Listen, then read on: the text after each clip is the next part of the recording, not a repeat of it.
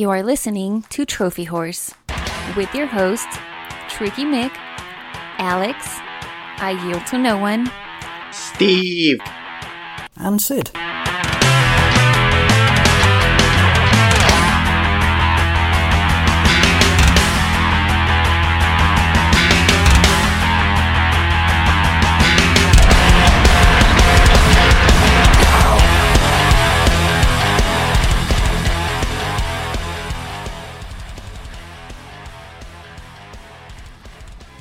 Hello, everybody, and welcome to Trophy Horse. This is episode 531. I'm your host, Tricky Mick. Alongside with me, the man, the myth, the legend. It's Alex.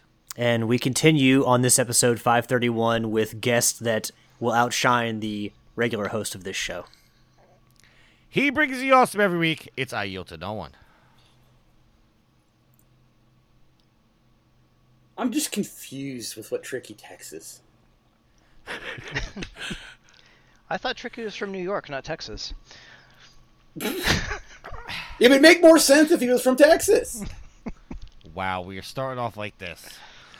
And he is the brain, and he has 76 of them. It's Riley. Hey, what's up, everybody? It is so good to be back behind the microphone, as it were. It's been a minute. How long has it been since you podcasted? Jesus, it's probably been at least a couple years since I did any regular podcasting. When we did the tried to start up the Game Twerp Legacy and did some stuff, but yeah, it's been a hot minute for sure. All right. And among all the things that the world has taken from us, that is certainly among, in the podcasting world, one of the worst things that, we didn't get Game Twerp Reloaded. Oh, that would have been good, Game Twerp Reloaded. Yes.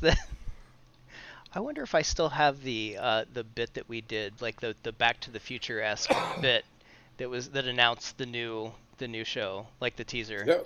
That actually wasn't a bad one. That wasn't bad. I'll have to see if I can dig that up. All right, so we have people in the chat. For anybody that doesn't know, we're going to attempt to try to record the show every week live on Twitch. We have people in the chat right now, and I'm going to try to incorporate some chat feedback into the show, but not really disrupt. Although Dupe's comment says he's still reeling from last week's damning 45-minute review of Persona 4 from me, which I don't even think I talked about Persona 4, did I? That's probably what he's mentioning. Yeah, Tricky, you've never played a Persona game in your life. You've never played an FPS in your life. No, I actually... Not FPS, an RPG. I did try to play Persona 4 Golden on the Vita, but... that's what it was. That's what he's talking about. 45 minutes into the game, and I still didn't do anything. That was my 45-minute review. That's what he's talking about. So, there you go. All right, so, yes, we're going to try to do this live on Twitch. We'll try to update the stream a little bit more, because right now it's not exactly the way I wanted it to look, but... growing pains, technical difficulties. You would think that more thought would be put into this, at least from a more... I kind of dig the 4 Skype windows. It's like, shh. Well, here's the thing: is the Windows actually, if anybody's looking at it, it's broken down into 4 windows. Obviously, we're supposed to represent the 4 of us. I can't turn on my Skype camera inside Skype because XSplit is using that, so it says I can't turn on the camera, so I can't turn on my camera. And I knew the 3 of you guys were not going to turn on your cameras, but I was hoping that it would at least have your Skype image up there. But no, it just has a generic Skype image. So I'm going to have to go in and find pictures to replace you guys until we do the live shows. Not the live shows, but the monumental shows. So it doesn't look the way I want it to. Plus, I want to get a nice overlay, make it look nice. Probably put an Extra Life logo up there or something. Make it look nice, but... growing pains, we're doing what we got to do, so... Rick says he's going to turn on his camera next time he's on. Thank you, Rick. Yes. Look, I'm just worried if I turn on my camera that my computer's going to freeze and I'm going to have to restart 10,000 times to get to work. All right. So before we get into the show proper, Gareth has updated... some stats from last week. You guys remember last week we did the ultra rares and stuff like that. I had him go back and add Sid's trophies into the mix because Sid is a host on the show. So quick thing. Sid actually has no ultra rare platinums. He has 16. Hold on. I messed up the label here. He has 16 very rares, which counts for 5.5%. He has 44 rares, which counts for 15.2%. He has 52 uncommons, which adds 18%, and he has 176 commons, which adds up to 61%. So he has no ultra rares. But he's still number one in our hearts. Yes. Now, I have a surprise for you, gentlemen. These are never good. Yeah. Remember last week while we were doing the stats, we asked, we were curious about what our hardest platinums we got were, according to the community. Well, Gareth has gone in and given us our hardest platinums, anything above a 7/10 difficulty rating. So wait, did he just find the one hardest one for each of us, or did he actually go and account for everything that's above that? Everything that's above that. So, I'm going to ask you some questions, because Yield this week I didn't send it to you so you could see it before, I actually revealed it on the show. So, I have a question for you guys. There is one platinum that has a 8 out of 10 rating that we all have. You want to take a guess of what it is? No. I'm trying to think here, because when it comes to crossover between all of us, it tends to be the Sony first-party titles. But I can't think of a Sony first-party title that's had a very, very hard platinum trophy. I mean, The Last of Us is one of my ultra rares, but I don't know how hard it's considered to be, and Yield and Tricky don't have that, so... We're not talking about rare. We're talking about difficulty. Yeah, I know, but I'm trying to think. That's what I'm saying. Most of our crossovers with those games, and none of them are really that hard in difficulty. So, yeah, I don't know. All right, and Yield, you said you don't even want to try to guess. Correct. All right. So, Alex, I will give you a clue. It is a Sony first-party title, and your second clue is it is actually a sequel. It's not the first game in the series. It's the sequel.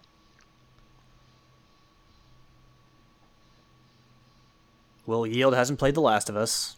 He hasn't played any God of War games. Horizon Forbidden West isn't that hard. It's not an 8. And, well, we all played that, and we all got the platinum. Infamous isn't that hard. I don't know. I have no idea. All right. You said it's a number 2 in the series? It's number 2 in the series, and it's a Sony first-party title. All right, I got nothing. All right, so I will just tell you, it is Uncharted 2. That's an 8? That's an 8. That's an 8 out of 10. I mean, I'm not saying crushing is a walk in the park, but I felt It's not that hard. Yeah, I felt like 2 was easier than the first game to platinum, because crushing on the first game was extremely difficult, especially in certain places. But I thought that they kind of ironed some of that stuff out in the sequel. But yeah, I don't remember it being that hard. But I definitely feel that rating, and I don't know how it's rating, so I'm just talking out my ass here. But I honestly feel that part of that may be because of the how frustrating a lot of people found the final boss fight against Lazarevich. A lot of people may have just been like, nope, and noped out, because I know that always comes up on terrible boss fights. I didn't think it was that bad. It's just because I'm a huge fanboy of the game.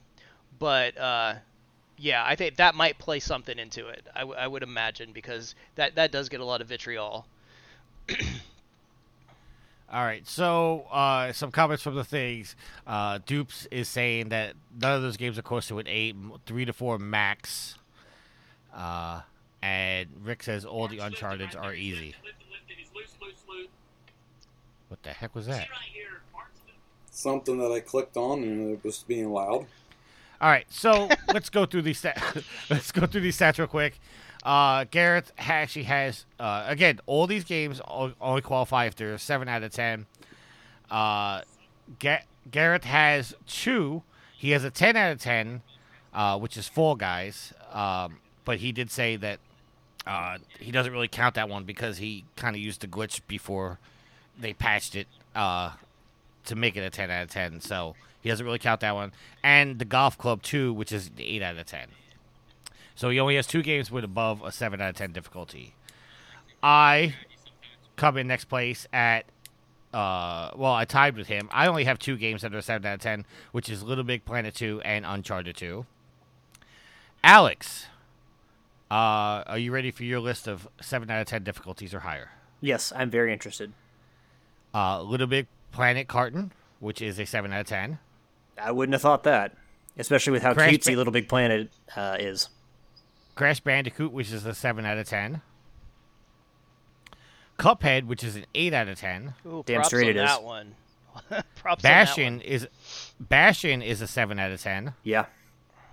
Rayman Origins, which is an 8 out of 10. Woo! And Uncharted 2, which is an 8 out of 10. Streets of Rage 4 should also be on there, because that's an 8 out of 10. But... wait, what website did he use? I know he tried to use PSN profiles. And he did send me a message saying that some of them didn't have a rating, so he went to another site, which I don't remember which one it was. Okay. Yield. So wait, that was a total You of are- what, 5 or 6 for me? Yep. Yield, you are up next. You have 7 games with a difficulty of 7 out of 10. Are you ready for your list, sir? Sure. You sound so excited. Baja Edge of Control, which is an 8 out of 10. Deadlight Director's Cut, which is a 7 out of 10. That's Split not, Second. That's not a hard game. It was a fun game, though. Yes, it was, but that's not a hard game. People just give up. I did. Split Second, which is a 7 out of 10. Split Second those dev challenges are tough. Duke Nukem Forever, which is a 7 out of 10. No, nobody played it. That game's not. Well, the hard difficulty is kind of challenging. Uncharted 4, which is a 7 out of 10. Wait a minute, I have Uncharted 4. Did you count that for me? I didn't do this list. Gareth, there seems to be a problem with the list. Is he still in the chat? Because I have the Uncharted 4 Platinum. All right, so maybe we'll have to go back and look at this, revisit this. Or just finish it, and it is what it is. The next game on your list is Spec Ops: The Line, 7 out of 10. And Uncharted 2, which is an 8 out of 10. All right, and the last person on our list is Mr. Sid, who has 8 games, which has the most of all of us. He has the Uncharted 2, which is 8 out of 10. Demon Souls, which Why does it keep doing that? Demon Souls, which is an 8 out of 10. Wow. Okay, so our listeners not hearing this right now because they're on an ad break. But we're going to keep going. Dark Souls, 8 out of 10. Dead Space is a 9 out of 10. Wait, I have Dead Space 2. That's another Platinum I have. Okay, listen, I didn't do this list. Batman Arkham City. Do you have that one? No, so I do don't. I. Oh, wait, Arkham City? No, I don't. I got Asylum. Arkham City, which is a 7 out of 10. Dark Souls 3, which is a 7 out of 10. And Elden Ring, which is a 7 out of 10. So, there you go. 8 games. So, I was surprised that we all had the, not surprised that we all had the Platinum, but Uncharted 2 is coming out at an 8 out of 10. So on PSN profiles, Bloodborne is estimated as 7, so I have Bloodborne as well. So Okay. Well, I'll have to get with Gareth because Gareth made this list. So no, we definitely appreciate Gareth for going through all this stuff because that's a lot of work that he didn't have to do. Well, yeah. Yeah, but It's just a shame he didn't do it right. I don't want to sound like that, damn it. I'm sure I do, but damn it. Alex just wants the credit for the games he got. Yeah, That's and fair. I got a lot. That's fair.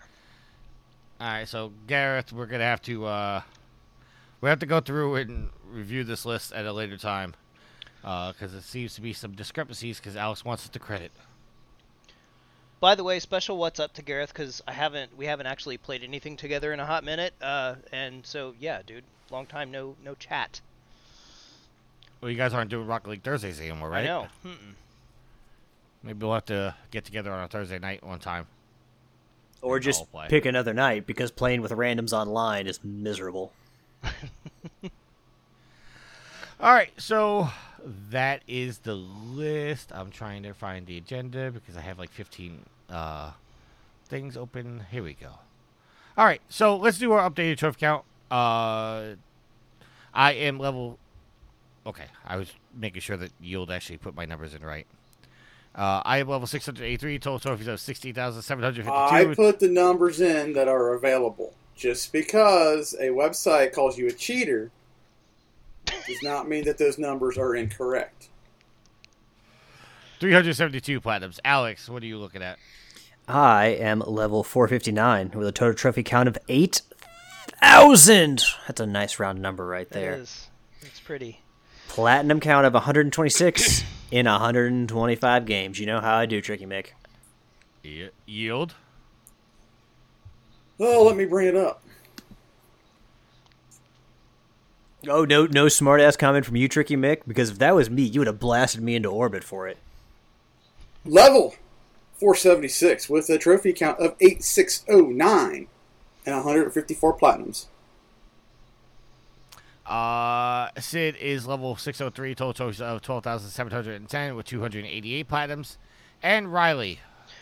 Yes, level 410 with 6,921 trophies and 45 platinums. My baby 45 platinums. Do you have any shameful platinums in there? I don't think so. I mean, there are some like Saw that I wouldn't be like, oh yeah, check this out. But it was a legitimately fun game. I don't have any of what y'all refer to as rat plats, because I stopped trophy hunting for the longest time because it was interfering with my enjoyment of actually gaming. So. Amen. All right, so you don't have any Hannah Montana, No, Terminator Salvation? only in my porn folder. But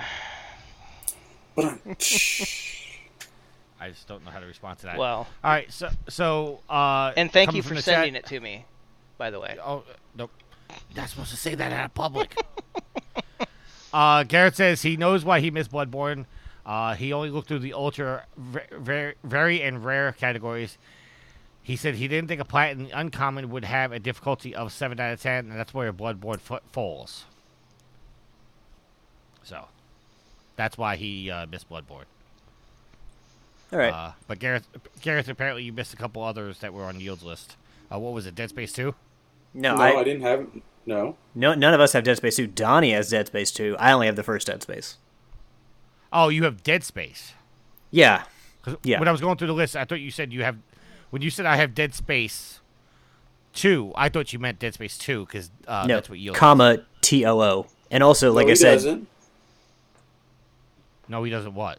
have Dead Space 2. Okay, I don't have Dead Space 2. We're going through confusing conversations here. According to your list, you do. No, I don't. Never played Dead Space. Hold on. Oh, no, I'm sorry. That was... That's my apologies. That was Sid that had that. I was going to say, I can vouch for that. I know you'll never play Dead Space. Or Sid 2. has Dead Space 2, the sequel. Which is nuts, because that's the game with the hard to the core trophy, where you have to play the game on the hardest difficulty, and you only have 3 saves for the entire game. Okay, so apparently Dead Space doesn't qualify as a 7 out of 10 then. Wait, what? The original Dead Space doesn't qualify? I don't know. You're saying you have it, and I don't know. But you just said it was a 7 Boy. out of 10. Boy, we sure made this harder than what it needed to be. It started out to be that way. Just read the list and move on. The list is read. We're moving on. You keep trying to interact all this other stuff, and it just keeps getting more confusing. Thank All you, right, well- Gareth, for putting this list together. I am sorry that Tricky made this 10 times more harder than what it needed to be. Garrett says Dead Space is a 5 out of 10. All right, there you go. All right, moving on. What we played? Yield, we'll start with what you're playing, sir. So I've been playing Rayman Legends. I'm down to just having to collect my last level of awesomeness and my looms. World of Warship Legends, Star Wars Jedi Knight, Jedi Academy, some Farm Simulator 19, some Rocket League, and I think that might be it. All right, Riley. I've been kind of still chipping away at Lego Star Wars: The Skywalker Saga. That is a grind. It is. I mean, I'm taking it little bit by little bit and just enjoying it, and I'm having an absolute blast with it. I was playing the heck out of the Evil Dead the game, which I still have a ton of fun with that. Which generally that's not like my type of jam, but I am an Evil Dead fan.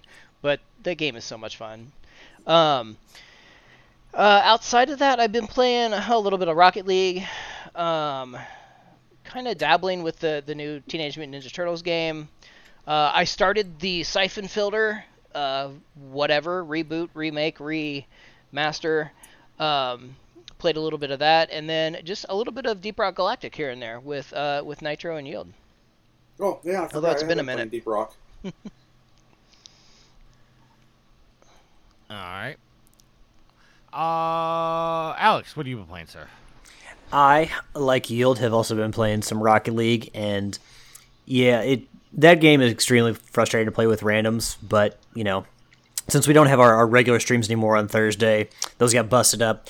I've been, we have the new season coming out, and I'm trying to play a little bit every day to get some of the higher tiers, to get some of because they got 2 goal explosions this season, and they both look really cool, so I want some of the recolors of those, particularly a Cobalt Phoenix. I think that'd be really cool.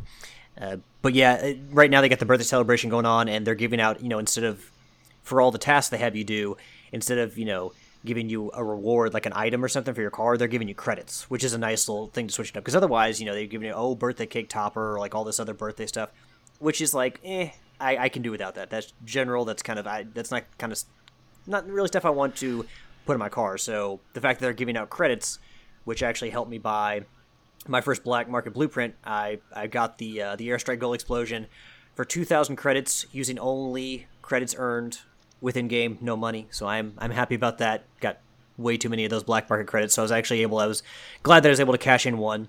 But yeah, just kind of drumming away at Rocket League, not enjoying it nearly as much with the randoms, but you do what you got to do. Been playing Hot Wheels Unleashed, and most of my time again has been with Assassin's Creed Origins.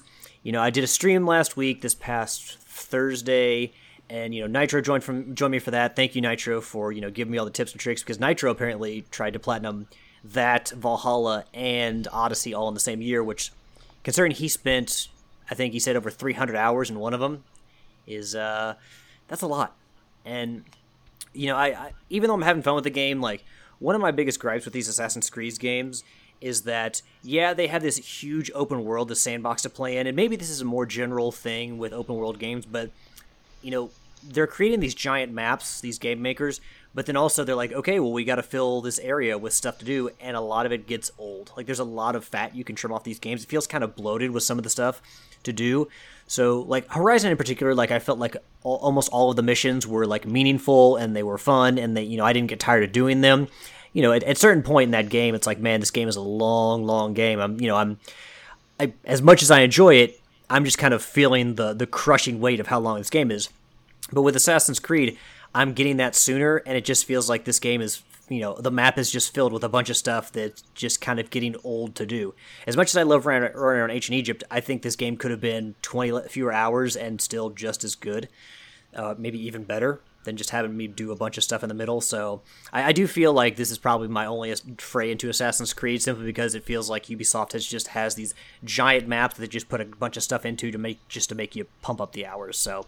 And again, I hate leaving the Animus. Every time they pull me out, I'm just like, why am I doing this? This is dumb. They pull me out of the Animus, I'm out of it for like 5 minutes, and it's like, this is meaningless. This is ridiculous. Just put me back into Ancient Egypt and let me play in Ancient Egypt. So yeah, I'm still waiting for Layla and Abstergo and all that Animus stuff to mean something.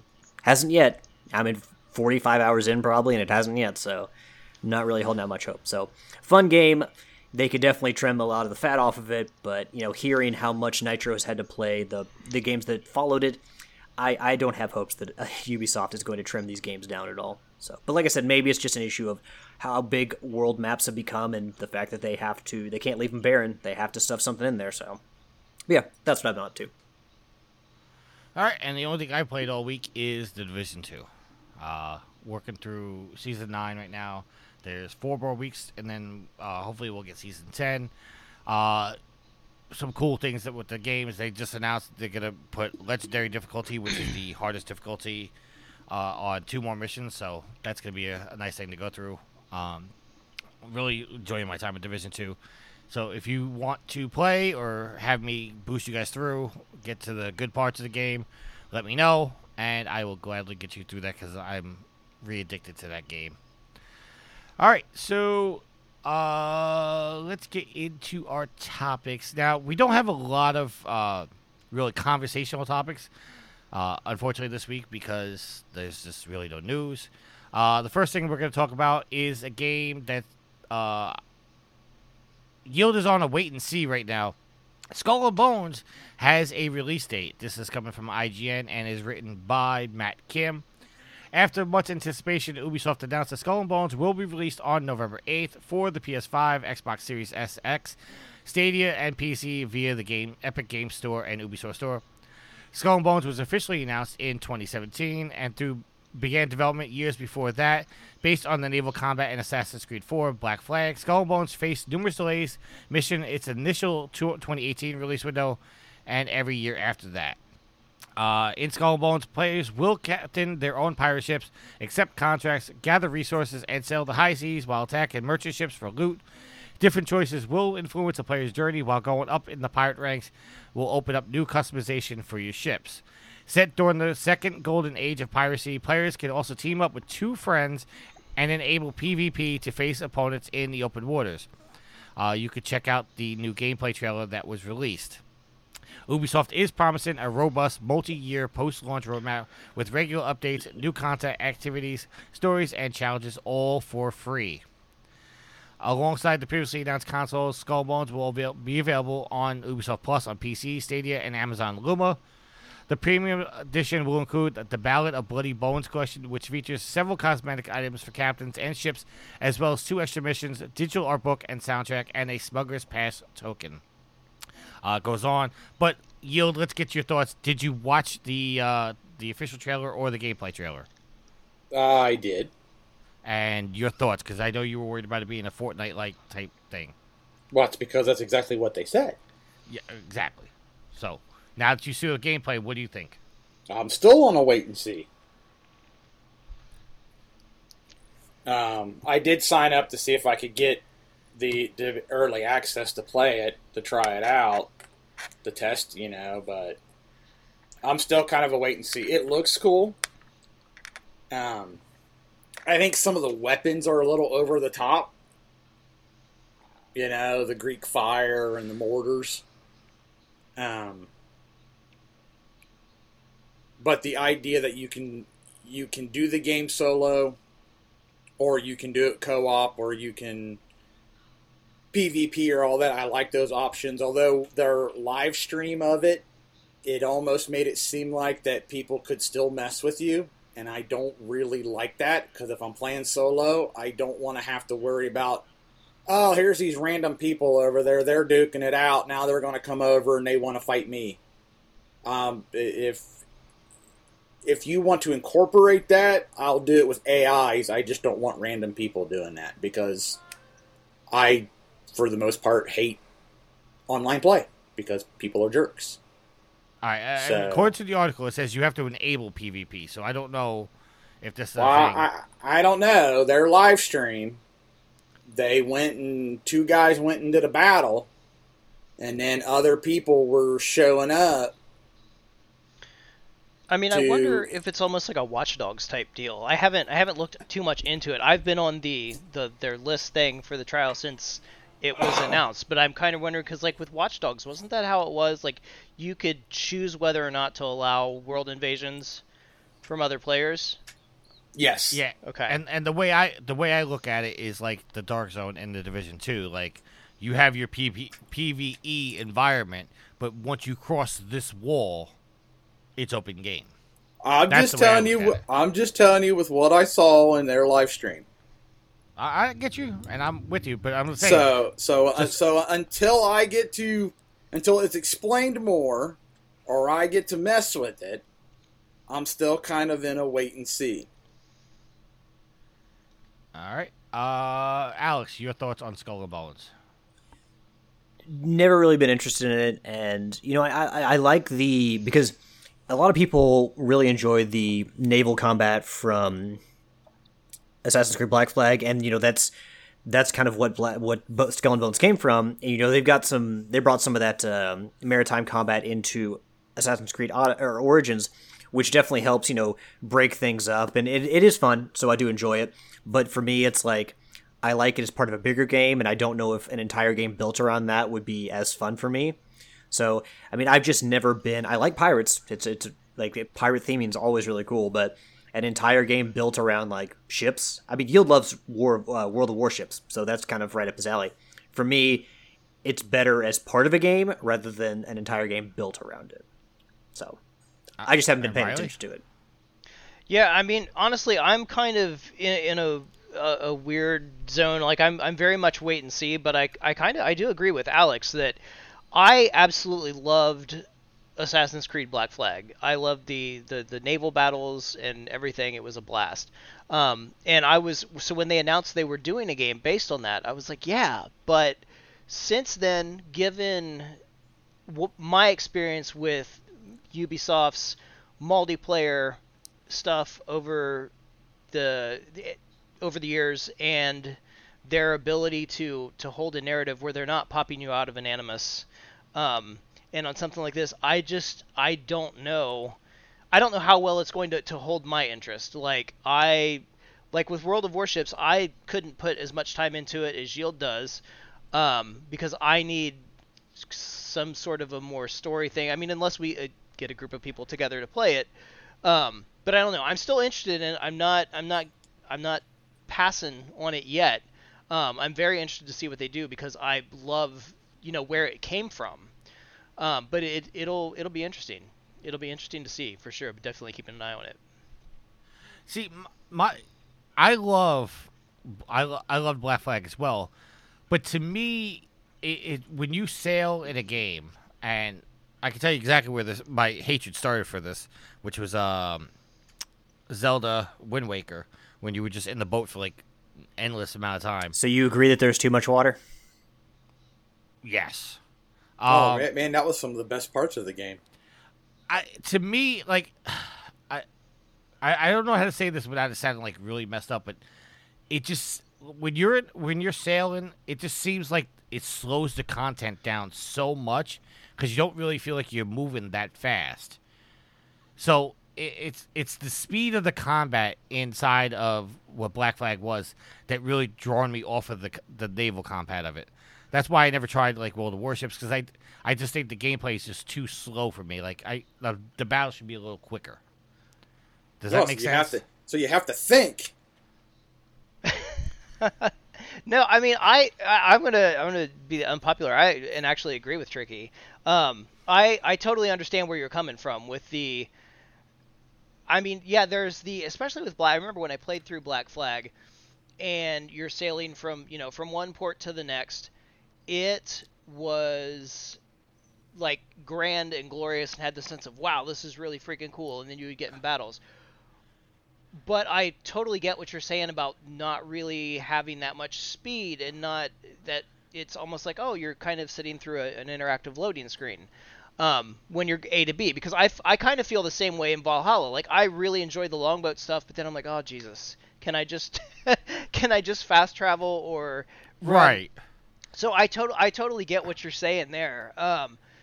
And I guess maybe that's part of my hesitation, too. It's like, are they going to be able to make it into something that's worth a whole game? I mean, that's because like I've watched a lot of people play like Sea of Thieves, and I find it very interesting. I don't think that it's something that I would want to play. I mean, I would try it, but I'm not something I'm going to like be putting hours and hours into. But every now and again, you'll get something that comes along that is definitely not something that I would put hours and hours into, that I end up just dumping a ton of time in. Case in point, Deep Rock Galactic. If 2 years ago you had told me, yeah, you're going to be playing as a dwarf and you're mining on an alien planet and killing spider bugs, and then you go back and you can drink in between missions, I would have been like, you're out your damn mind. But every now and again you get something that really grabs you unexpectedly. I hope that Skull and Bones grabs me the way that Black Flag did. I hope that they knock it out of the park, and can balance that high tension battles and the epicness of that feeling of sailing, and that it doesn't get old. But I totally see what you're saying, and I can totally. That's a lot of my hesitation is this something that can be sustained into a game that I want to put, 20, 40, 60, 80 plus hours into, playing the game and then playing multiplayer. I don't know. Yeah, I'm hesitant. Like I said, it's just the speed of the combat is what kind of draws me off. I know I'm probably in the minority with that. But that's what, to me, was always said, like, I want to try Skull and Bones. Like, I don't hate it. It just with, like, when you're playing Assassin's Creed, like, there's a flow to the assassinations, there's a flow to the fight, and then you get into the boats, and it's like everything just slows down. And don't get me wrong, the sea shanties are nice. I've actually started adding some sea shanties to my Spotify playlist. but shout out to Rick, who posted something a while back about rock pirate songs, and I'm like addicted to that now. I couldn't even tell you the band. All I can tell you is the name of the song is Party, Party. Go check that out. Before we move on, I just want to say that probably one of the more interesting things to see when this game comes out. You figure most big games, Hailstorm, is that are coming out are probably going to be available on Game Pass, and with Sea of Thieves being a Microsoft-owned thing because it's Rare, I wonder how well this takes on the Xbox or even the PC. Like, is this going to supplant Sea of Thieves? Can people play both of them? Or is the audience for Sea of Thieves just going to be like, yeah, we already have our game, leave us alone? Or will it stand as like a Sea of Thieves 2 or something like that for people? It's like, okay, well, I've had my one pirate game, and now I'm going to jump to this one. All right, so the next thing we're going to go into, yes, Rick, it's Hailstorm. Go check out that song. The next bit of news we have is God of War Ragnarok officially has a release date. It is going to be in November, and it is going to be November 9th, which is the day after Skull and Bones comes out, which I said they're sending Skull and Bones out to die. I knew you were going to talk about that. What? That's the day after? You were going to bring that up. Well, I think it's a bad release date. It was doomed to be bad when it took 4 years to develop, and they quit talking about it until this year. It doesn't matter when it comes out. Yes, it doesn't going to help that it's next to God of War, but they doomed themselves. Well, also, I mean, these games, like, there may be some crossover, but I feel like people who want to play both will play both, but also at the same time, I just feel like these games scratch two different itches. So, it's not like people who, like, everyone who was going to play Sea of Thieves because they want to play, like, a pirate game set on the sea, or, are going to be like, with PvP and stuff like that. They're going to be like, oh, no, we can't play this now because of God of War. Like, I don't really think there's going to be a ton of that. I think the game is either going to be hurt by the fact they changed up the gameplay, or, like Yield said, it took so long for them to get it out. I don't necessarily know that God of War, because games come out, in close relation all the time. It's not necessarily just because of that they get killed. It's, other factors as well. Right. I feel like that some of the I totally agree with you, Alex. They scratch two different itches, but I think what especially Skull and Bones looks to run into being that close to God of War is the fact that God of War is going to generate, X amount of buzz just by sake of it being God of War. It could come out and be total ass, which I'm sure it won't, but it could come out total ass, and it's God of War. It's a big mind-moving title. It's it's going to grab attention. And so I think that might kind of shave off what could be some of the people who are maybe passively interested in Skull and Bones and might be less likely to jump in and give it a try because like, oh well shit, God of War's coming out. I'm going to play that because I know what I'm going to get. And I mean, a lot of times, especially with multiplayer focused, people are less likely to kind of jump on after the fact. You know what I'm saying? There's the initial, oh wow, as it comes out. And then, so I'm thinking that could, I feel like that could hurt Skull and Bones to a point. But you're absolutely right. They're two completely different itches. But I feel like some of that overlap is going to be absorbed by God of War. But also, like, when you talk about people's passive interest in games, you know what that means these days? Well, I'm going to wait till it's on sale, or I'm going to wait till it comes to Game Pass or to PlayStation Plus. Like, right. Passive interest is, especially, you know, with the cost of everything going up, people having to pay more for gas just to get to work. Passive interest in games, especially, you know, because we're so used to all these discounts and so many sales and a system like Game Pass, passive interest in a game is essentially, I'm going to wait on this until I can, you know, until it's more of a price that I'm comfortable with for a game that I may or may not like. So, right. And the other thing, I do want to note that on Twitter, I joked that God of War got Starfield trending again because as soon as everyone started posting about God of War, all the Xbox owners were like, Starfield, we still have a game to play too. Like, it's literally like anytime you can't, like, people can't just let God of War be a thing and people be excited about God of War. Everyone who owns an Xbox has to mention Starfield. Like, great, you have Starfield to play.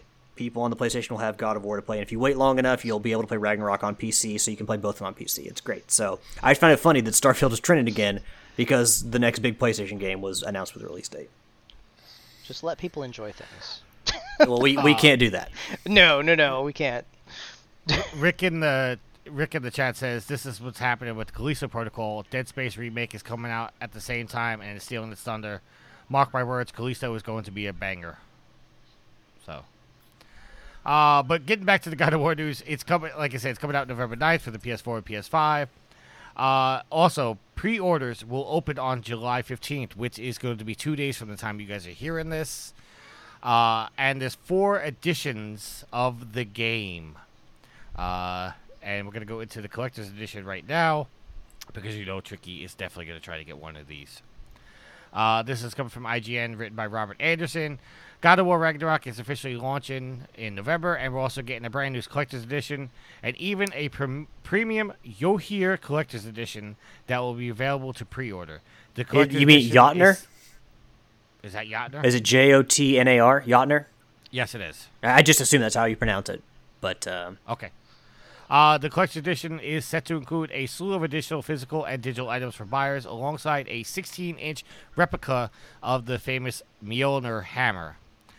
They're going to be going live on July 15th at 10 a.m. Eastern Time, including the launch edition, digital deluxe edition, collector's edition, and the Jotnar. Not how you say it, Alex? Jotnar. I mean, people. Anyone's welcome to correct me if I'm wrong, but it sounds more correct than what you were saying. It's possible. There is no confirmed price for the collector's edition yet, but everything included in the this is what's going to be in the special edition. It's going to be a printed voucher code for the full game, God of War Ragnarok, which means that if you buy the collector's edition, you're not getting a physical copy of the game, only a digital copy. I'm glad that trend is still going. I think that's absolutely dumb. Okay, we'll get to that in a second. Okay. You're going to get a steel bookcase. Of course, like I said, no game is going to be included. Which is so dumb. 2-inch Vanir twin carvings in the same style that Atreus' wood carvings from the brothers in the first game. A dwarven dice set. A 16-inch Mjolnir replica. And you're going to get a bunch of themes, avatars, art books, soundtracks, and a bunch of stuff like that. Stuff for the game. All right, so Yield, you're obviously voicing your opinion about no physical disc being in the in the collector's edition.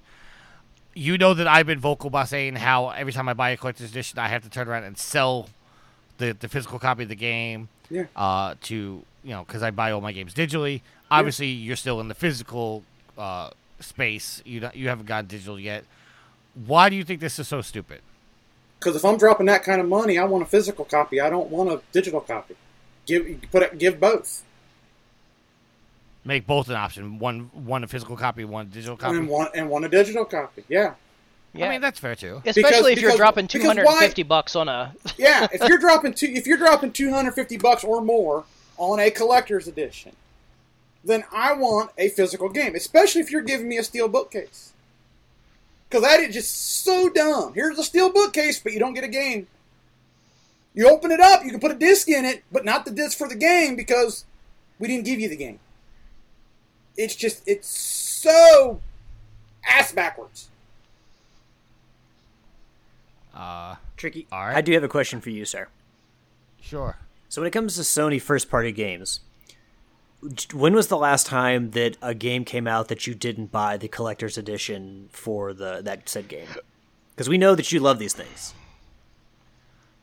I buy a lot of games that don't get the. Well, no, I'm collector's talking about like edition. the big Sony games, like your Horizons, your God of Wars, all of those. I'm trying to think. Because I do buy a lot of them. I got the collector's edition for The Last of Us 2. I got the collector's edition for God of War. I got the collector's edition for both Horizons. Yeah, because you buy collector's editions for these Sony games like I buy pickles at the grocery store. Yeah. I honestly don't remember. When they weren't offered. Probably, or I wasn't able to get one. Yeah, I honestly I don't remember. I pretty much get every one of them.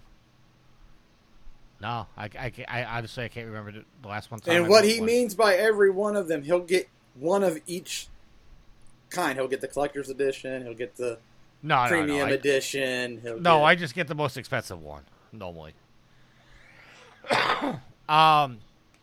Now, it is also worth noting that if you buy the PlayStation 4 version, you can upgrade to the PS5 version for $10. That's also in the article. Yeah, which is the right. thing going forward, that you're always going to have to do that going forward. And it was after Horizon that started. Yeah, so if you want to upgrade, you're going to pay the $10 extra to equal out the $70 that you would have paid for the PS5 edition. All right, let's move on here to our next topic. Lollipop Chainsaw remake has been announced for 2023, and it's coming from the original producer. This is coming from IGN, written by Joe Scribbles. So yeah, Lollipop Chainsaw is being remade. I think this is a good thing. I wasn't really a fan of the game, but I know it was very popular among people.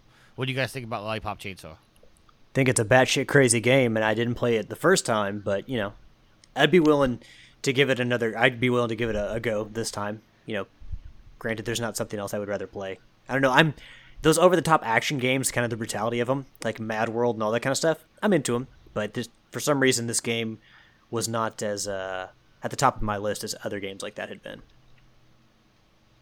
Okay, well, apparently there was an update to this article before I let Yield and Riley talk. Apparently, the co-creators Suda51 and James Gunn have both confirmed they are not a part of the upcoming remake. On Twitter, Gunn said, "I heard about it for the first time from Suda a couple weeks ago." Suda followed up by saying, "Neither Gunn nor am I involved in the project at all, and Suda's developer, Grasshopper Manufacturer, has nothing to do with development or anything." So yeah. Gunn later tweeted that he neither endorses nor condemns the project, but wanted to make clear who is and who isn't involved. So apparently the two people that created the game are not involved. So, well, I mean, it's just a remake, isn't it? So it's not like they necessarily need to be involved.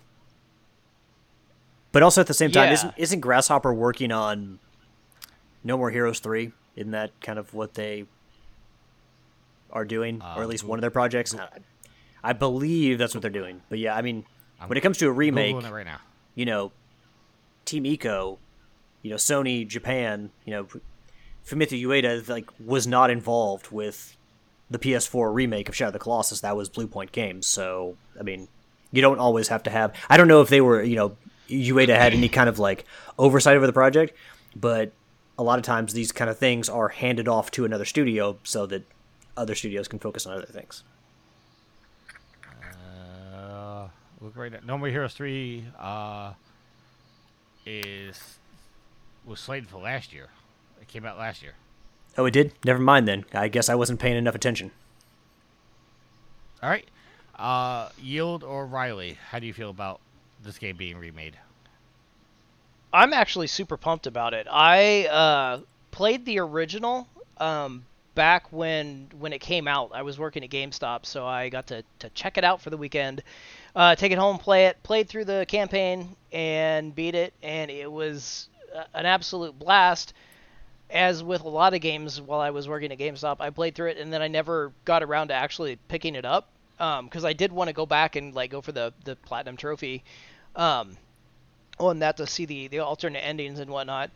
But I was just, right before they announced this, I was like, man, I should look and see if I can get a copy of Lollipop Chainsaw. So I was looking it up to see, because we had a discussion. I just picked up a few months ago a copy of Never Dead for the PS3, another obscure ass game. And but with Lollipop Chainsaw, it's going like for $75 to $150 online. So as to where like Shadows, that's a little insane. Yeah, as to where like Shadows of the Damned you can get, because I was looking that up as well, because I do have a copy of that, and it's much more like you can probably score a copy for around $40, but yeah, I absolutely loved Lollipop Chainsaw. I thought it was super fun.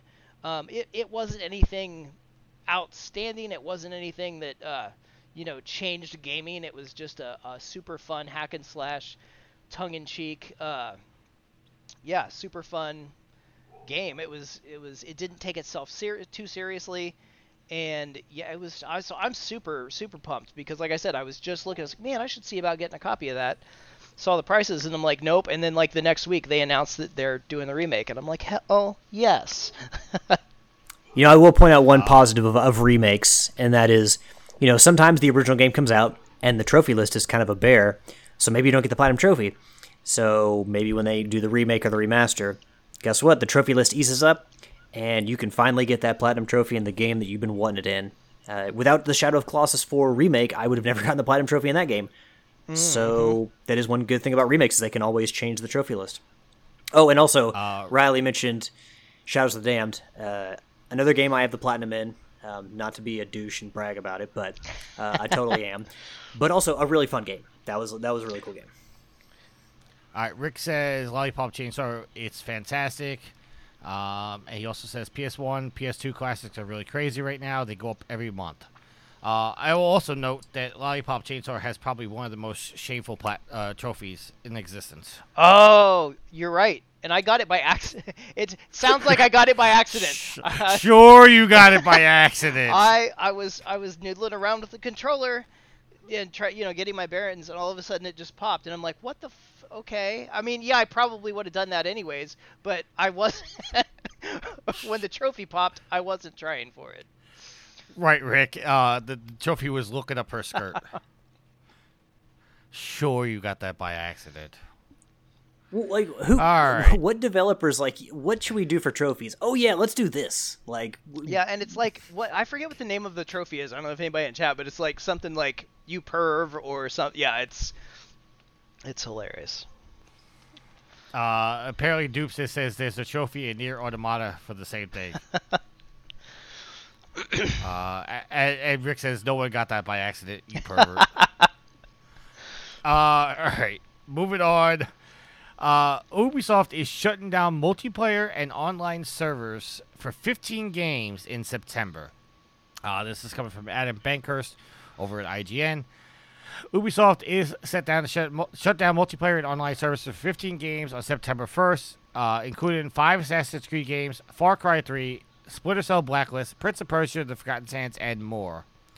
So just give you the list of all the games. It's Assassin's Creed 2, Assassin's Creed 3, the 2012 release, Assassin's Creed Borderlands, Assassin's Creed Liberation HD, Assassin's Creed Revelations, Driver San Francisco, Far Cry 3, the 2012 release, Tom Clancy's Ghost Recon Future Soldier, Prince of Persia, The Forgotten Sands, Rayman Legends, Silent Hunter 5, Space Junkies, Splinter Cell Blacklist, and Zombie U.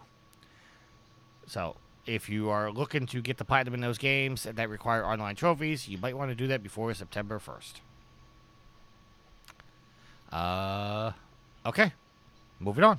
Yeah, I didn't even know. Talk about- I wouldn't have even assumed that Assassin's Creed 2 still had the servers up, but that's it's kind of incredible because that's one of the last Assassin's Creed games. I mean, I played Brotherhood, but to think that it's been 10 years since I played an Assassin's Creed game and one of them is still got the servers open is nuts.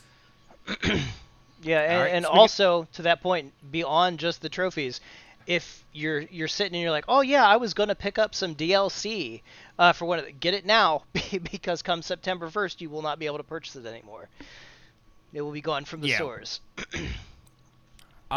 Speaking of Ubisoft, coming from Matt Kim over at IGN, Ubisoft has been quiet this summer, but the company plans to return to the spotlight when it debuts a Skull and Bones Ubisoft Forward in July, which we already had, followed by another showcase in September with new reveals and updates on several games its studios have been working on. In a blog post, Ubisoft announced that on July 7th, there will be a Skull and Bones Spotlight, which we already talked about. Then on September 10th at 12 p.m. Pacific Time, 3% Eastern, a new Ubisoft Forward returns in full force to reveal updates on news on multiple games and projects from the Ubisoft teams around the world. So, yeah, look forward to that. You know, I wish they would just come out and say, no, we're not going to talk about Beyond Good and Evil 2. Because you know everyone who, wants that game, every time something like this comes up, they're like, oh, maybe they're going to do it now. And then, just like a little limp fart, it never happens. While Ubisoft has been ramping up the launch of Skull and Bones, we know there's still several franchises and games we haven't heard from in a while, including Assassin's Creed. The latest reports suggest Ubisoft is working on a live service evolving Assassin's Creed game. There are also other franchises like Far Cry, Watch Dogs, Rainbow Six, and more that we could potentially hear from at the event, as well as the delayed again Prince of Persia remake. Ubisoft already revealed that the next Mario plus Rabbids at the latest Nintendo Direct. All right. That is that for that. Sounds like Ubisoft's doing a whole lot of nothing anybody cares about. I love that the banner screenshot from that every Ubisoft game in development on that article has Sam Fisher Splinter Cell, but they don't mention it at all. At all. It's like, yeah, don't tease me like that, Ubisoft. All right. So I'm going to skip the last one because I think we've kind of beaten this dead horse. Apparently one of the Last of Us remake developers has addressed the cash grab criticisms. Because it is. He basically just said that the amount of work that's being put into it's not a cash grab. But it is. I mean, yeah, there's a lot of work. There's a lot of work being put into it. I agree with that. But why remake a game? I don't know. I just can't understand it because this is the third time you've remade the game. Or second. Remakes, because I want a remake of like Mega Man 3 in like... Okay, hold on. Let me pause you a second, Alice. I was going to skip it, but if we're going to go into the conversation, I might as well bring up the article. It's coming from Comic Book Gaming and written by Cade Onder, O-N-D-E-R. One of the biggest critiques in the upcoming remake of The Last of Us, a.k.a. The Last of Us Part 1, is that it feels like a cash grab. It's a $70 version of a game from 9 years ago that was remastered for the PS4 in 2014. The upcoming remake won't feature any substantially new content for the most part, and the story remains the same as far as Naughty Dog has disclosed, so in very simple terms, it's just a much, much prettier and enhanced version of a beloved game. That's not to discount the hard work that goes into it, but it definitely feels like the big price tag for this kind of remake. One of the developers credited on the game and Bend Studio animator Robert Morrison stated that The Last of Us Part 1 is not a cash grab and went on to discuss why he believes the project is more than what people are making it out to be. Morrison noted that Naughty Dog has poured a lot of care into this remake and has stated that it is the most meticulously built and crafted project he has ever worked on across his career. Quote, actually, it's the most meticulously built and crafted project I've ever seen or been a part of in my entire career. The highest level of care and attention to detail as possible. He also tweeted that exact same thing. As of right now, it remains to be seen how much it will justify the high price point for a remake of an already easily accessible title. The remake is likely to be made to cater to those who haven't played it, particularly people who may be interested in digging into it after watching the HBO adaptation of The Last of Us in 2023. Either way, no one is forced to buy the game at full price at launch. Anyone who has already experienced the game can wait if they really want to get their hands on the remake. That was the whole article, so please go give it a click. All right, Alex, I'm sorry I cut you off. No, I mean, I think it coming alongside the television show is something that they want to do some kind of synergy there. But originally, they were going to release this for PC. It's kind of a trend they have where they're putting a lot of their big first-party games, albeit later than when they release on the console, they're putting them on PC. So they were making this for the PC, and they said that the version they wanted to make of this game, and I think it was Neil Druckmann, this is the version they wanted to make, but they had limitations previously on the PS3. So I don't really have a problem with the remake. Like I said, if they're going to put it on PC and it runs on the PS5, why not? I'm of the mind that if this is going to make Sony money that they can reinvest to make more games, I'm fine with it. But I will say that from a standpoint, like, when it comes to remake and remasters, like, I started to say that I want a Mega Man 3 remake in, like, Mega Man 11 art style. Like, I think that'd be really cool. But at the same time, like, when it comes to these type of games, for a lot of people, there's a time period. I don't think there's a necessarily, like, a hatred of them, but I do think that there needs to be a certain time period in between the original release and the remake or remaster before people feel like it's justified. So, like, if it's, like, 2 years down the road, people may be like, well, why are you doing this? This game just came out. Meanwhile, with something like Alan Wake, the game has, it's been, like, a decade or more since it came out, so maybe it's actually the right time to bring it out. So I think for a lot of people, there is that time period there that they need for it to feel justified. Why work on a newer game when you can bring back an older game or just work on a new game in general? All right, some comments from the chat. Rick says, everything is a cash grab nowadays. Dupe says, you can't say this isn't a cash grab, but then Skyrim is when they release it over and over again. Dupes goes on to say, sure, it's published, it looks good, but it's still a cash grab. Rick says, Skyrim absolutely is, and we'll buy it every time they release it, and Dupes agrees. Rick says, spend $100 million on a new IP, or re-release an old IP for $30 million. It's the same net profit. It's a no-brainer. Yeah, I mean, if you're the company and you can release it and make a lot of money off it, which Ghost of Tsushima, the director's cut, did very well for him, why wouldn't you? I mean, if people will buy it, why wouldn't you? All right. Before we go into our topic of the week, you know what is coming. Time to check my social media. All right, so Riley, while I'm looking up the questions for you, we have to ask our guests, what do you guys think? What do you think of that soundbite? What soundbite? I didn't hear anything. I didn't hear a soundbite unless it's. Oh, you guys didn't hear the soundbite? No, because we haven't heard anything. Yeah, we didn't hear the intro either. So the silence, as a father of four, I'm always a fan of silence. I wonder. Oh, I know why you guys didn't get, because I'm on the wrong camera. Okay, it's a different microphone. Anyway, I'll play the soundbite for you, and I'll have. It's like you've never done this before. Well, no, because now I'm used to. Is it the Lion King social media one? Yes.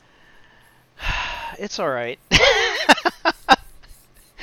I listened to the episode that Tony was on a few weeks ago, and I heard it, and I don't hate it. I hear it a lot on Reels and on TikTok and what, and so I'm just like, it's whatever. It's a little played out. So I don't hate it if that's but I just. You shouldn't have told Yoda comes from TikTok. Now he's gonna hate it. I thought you'll hate it. Well, actually, it's not a surprise because Tricky can't find anything original on his own without going to TikTok. Well, no, I found that. I heard that on TikTok. That was fine. Rick says #fuck Joe. Ouch. So the reason why you guys didn't hear it is because you guys are listening to me on Skype, which Skype is using my camera microphone because I didn't want to split my podcast microphone through 3 different sources. That's why you guys didn't hear it. Which I'm gonna have to switch it back because I have to play Sid in a second. All right, so questions. Coming from Alex. Alex, Riley, this is directed towards you. And Okay. and Ben, they're both from Ohio, so we have to get to the bottom of this great mystery. Okay, so this is Ranch dressing. This is coming to Riley and Yield. Alex wants to know, you guys, do you guys put like cinnamon in your chili? No. Skyline's okay for No, what it's it not. is. No, and I will But- die. I will die on that hill. And this is something You can, you're okay with that. I get in this argument with people in a Bengals Facebook chat that want to sing the praises of Skyline, and I'm like, it's all right. I mean, I didn't know. I'll eat there. I didn't know that it was a thing. I thought we used to go to. I used to have a friend. We'd go to their house like after church on Sundays, and they would generally always make chili or chili spaghetti, and I just thought that they were shitty cooks. I didn't realize that it was like a Gold Star or Skyline recipe. I think it's awful, and I'm especially against it because the last time that I went to a Skyline, Yield, it was you and me and my wife. All right. Okay, in our first apartment after we had gotten married. Ah, wow, old school. That's all right. the last time that I went to Skyline. Do you know why that's the last time I went to Skyline? It probably blew you up. That is the only time in my adult life that I have shit myself. We lived upstairs, and I did not make it up the stairs to the bathroom. Yeah. So that kind of soured me on the whole Skyline thing. But side note, I just don't care for cinnamon in my chili. For anyone who, because we got a lot of listeners from across the pond who doesn't know why I asked this, it's because Skyline is like kind of centered. It was started in Cincinnati, so it's this chili company that is famous for putting chili or cinnamon in their chili recipe. Yes. So in their chili dogs and the chili spaghetti, and a lot of people, it's very divisive. A lot of people absolutely love it. A lot of people are right and don't. But it's I feel like there's very very few people actually, and this is weird, that Ben is like a middle ground on that Yield is like a middle ground on anything, because he's generally not. He's very one side or the other. But yeah, most people, especially around here, especially in bumfuck Ohio, are very passionate about it. Like Skyline / Gold Star is the greatest thing since Betty White slicing bread. And then there are the people that you're either are intelligent. You're either for Gold Star or you're for Skyline. Yeah. There's no. I like both. And I mean, I hate them both in fair play, but yeah. Well, I'd rather have chili dogs at home, but that's my opinion. Well, I mean, I would too, because then that way I can make them myself without cinnamon and not shit my pants. Yeah. And if you have to shit, you're close to a bathroom. This is true. I don't have to try to get out of the car, run up 3 flights of stairs, and down the hall to the bathroom. Yeah. All right. So Rick says he's laughing his ass off right now, and fair play for confessing. And this question, I guess, is coming from Dupes for all of us, considering we got on the topic now. Dupes wants to know, when was the last time you shit yourself? When I was in diapers. After Yield and my wife and I went to Skyline. 20 years ago? Alex? Honestly, I've had the good fortune of being able to make it to the bathroom as an adult, so I can't remember the last time. Although I will tell you, the last real scare I had, there are just some foods that just run right through you. I think we had been out at a restaurant, I can't remember where it was, but we came home and, I thought it was okay. So, we got home, our dog needs to go to the bathroom, so I took Athena out for a walk, and halfway through the walk, I'm like, oh no, we're in the danger zone, folks. I'm about to shit myself on this walk. So I had to try to get Athena to hurry home so I did not just poop all over myself. So I made it, but that was a definite scare where I thought that I could make it through an entire walk, and halfway through it was the red Tricky's Rangers goal alarm was going off in my head. Like, oh Jesus, airlift me home to the toilet, because otherwise it's going rough. I was sweating bullets to not drop it in Yield's truck all the way back. And yeah, I appreciate that. The thing is, like, I made it all the way down the hallway. I was almost there, but yeah, alas. All right. Well, if you guys listen to Loot Brothers, you know the last time that I had a close call. I cannot say it again on this show because I nearly got in real trouble at work about it. But if you want to hear that story, go listen to that. I can't tell you the last time I shit myself, but I can tell you there were a lot of close calls because I work for sanitation, and a lot of times I'm driving a truck from point A to point B, and there's not a lot of places to stop. Jeff so Bezos is making you pee in a bottle. It's one of those things where it's like I leave the garage with the truck and I just get on like the Jersey Turnpike or just get into the Holland Tunnel, and it's like, oh shit, I gotta go, and you're desperate to find places. So I've made deals with certain vendors along the way saying, hey, listen, if I come in, it's an emergency situation, I gotta go. So I can't tell you the last time I shit myself, but there's been a lot of close calls. And Rick's saying in the chat the story I'm telling again, but I can't tell that because somebody from my job heard the story and I got in real trouble for it. I don't know how you could get in trouble for almost shitting yourself. I mean, unless you're a neurosurgeon, that would probably be bad. You shit yourself I'll tell you after we're done recording because I can't do this on the show. Yeah, I was going to guess the last time you shit yourself was when you saw a full-scale model of Harley Quinn and decided that you needed that for your house, and you were so excited that you pooped yourself like an old man in a nursing home. No, I'm going to stop there. I'm not even going to finish that statement. So, on top of all that, Ashley... Alex's Ashley wants to know, what about noodles? Do you like cinnamon in your noodles? I love how we've sandwiched the skyline, like the chili and noodles talk in between. Like in the middle of that was like a shit sandwich, literally. Yeah, which is pretty much what it's like eating at Skyline. Before you answer, yes, you know how I know what you're talking about when you say Skyline is because there was a Ron White bit about how he was he showed up to town and they were apparently it was a cook-off, like the statewide cook-off. Mm-hmm. That's the only reason I know when you say Skyline that there's actually a place called Skyline Chili. Skyline Chili, yes. There's also Gold Star, but they're both equally. All right, so cinnamon in your noodles. I'm not really a fan of cinnamon in anything. Wait, does she mean? Didn't she mean noodles and chili? Isn't that what she's going for with that question? Oh, I don't know. She just said, what about noodles? I just assumed it was cinnament in the noodles. No one puts cinnamon on noodles. I'm sorry for our... So what about chili? If we have a listener that puts cinnamon on their noodles, I hope that I didn't just offend you, but I think it was more because, Steak and Shake and, Skyline, they will have noodles in their chili. Okay, so yes. I guess we're talking about chili in your noodles or noodles within your chili. So if we're factoring... If we're factoring cinnamon out of the equation, then yeah, I can get down on some chili spaghetti. Absolutely. It's been a minute, but that actually sounds pretty good. I'm gonna have to make some this week. All right, Yield. I'll eat noodles in my chili at Skyline, but that's it. All right. I just want to welcome Caneless to the chat. He's just popped in saying, I love noodles.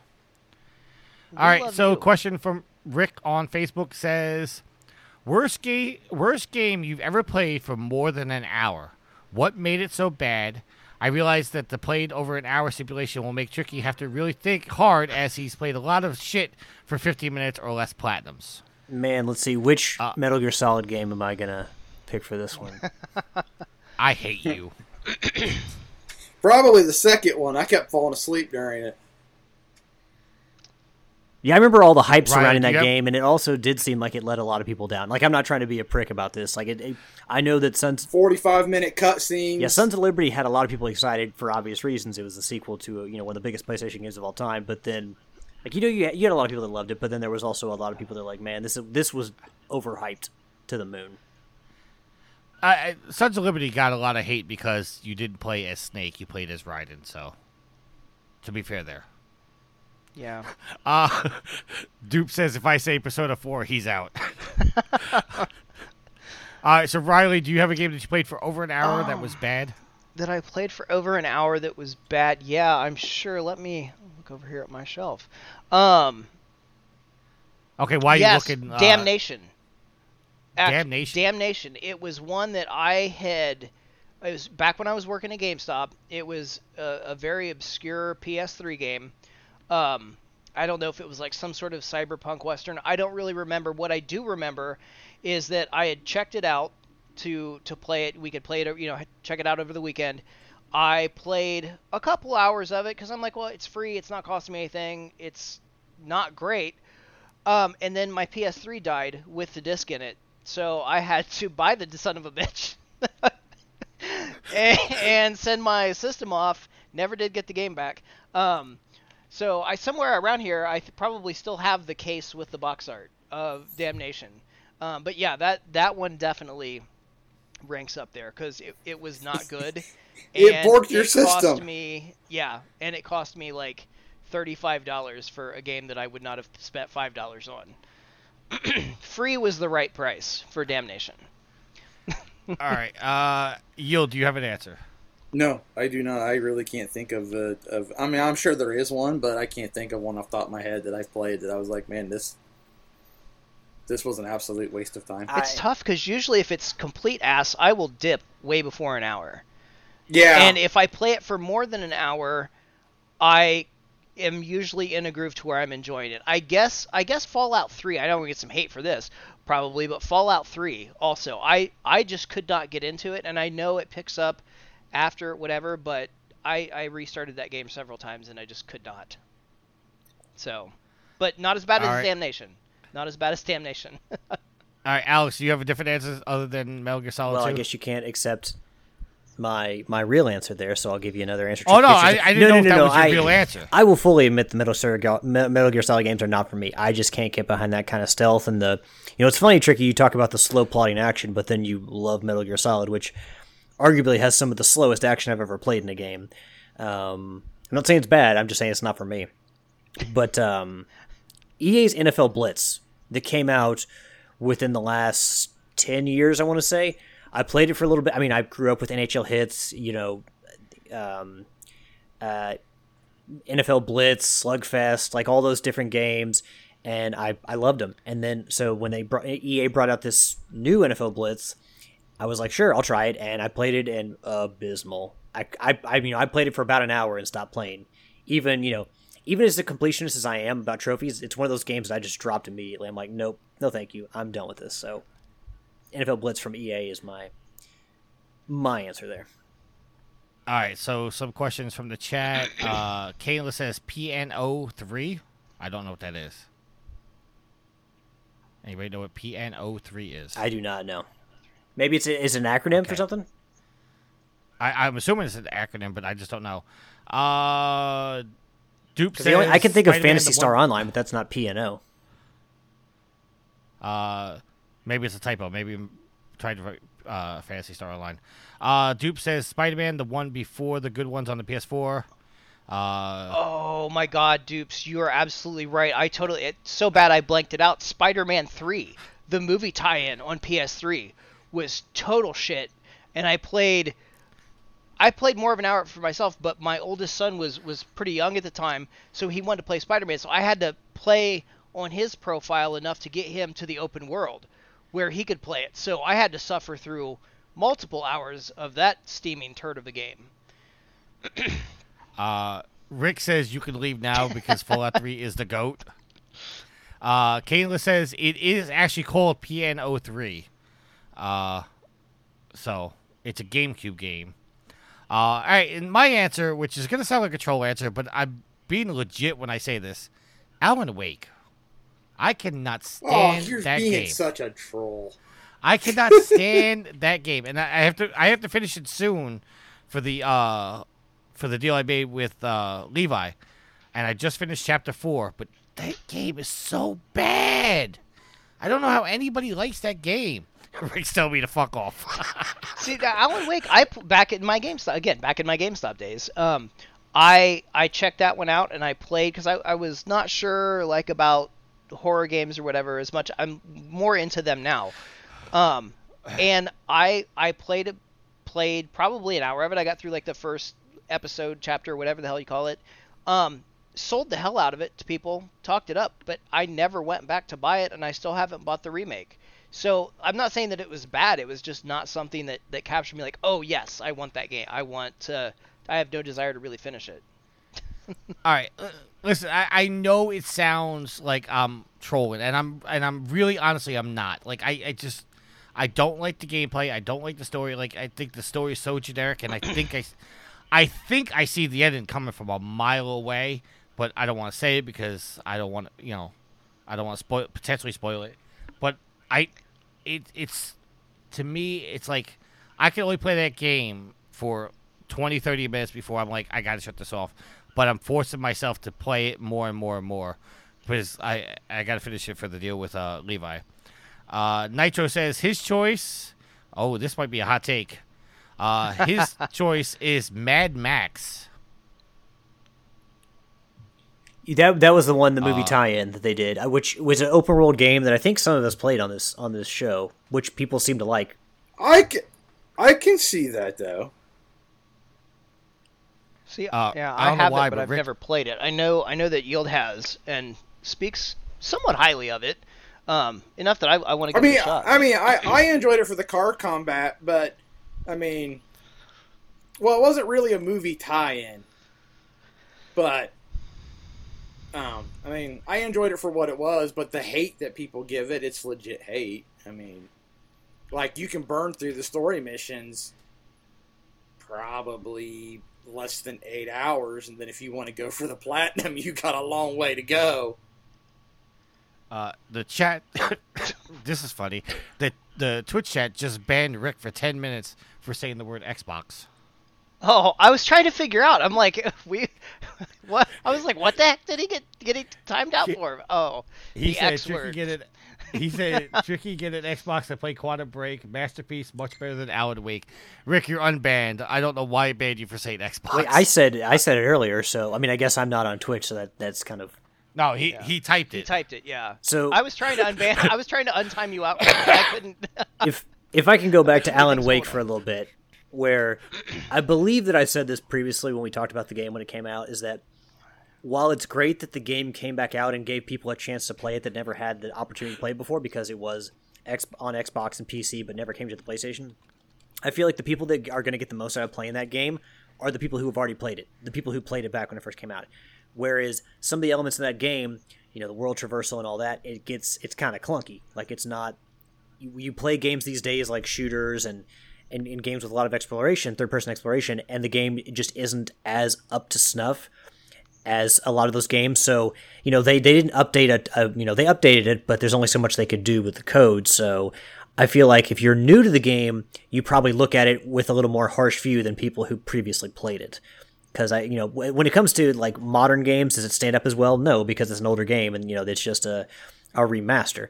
But I think that I can understand where Tricky's coming from.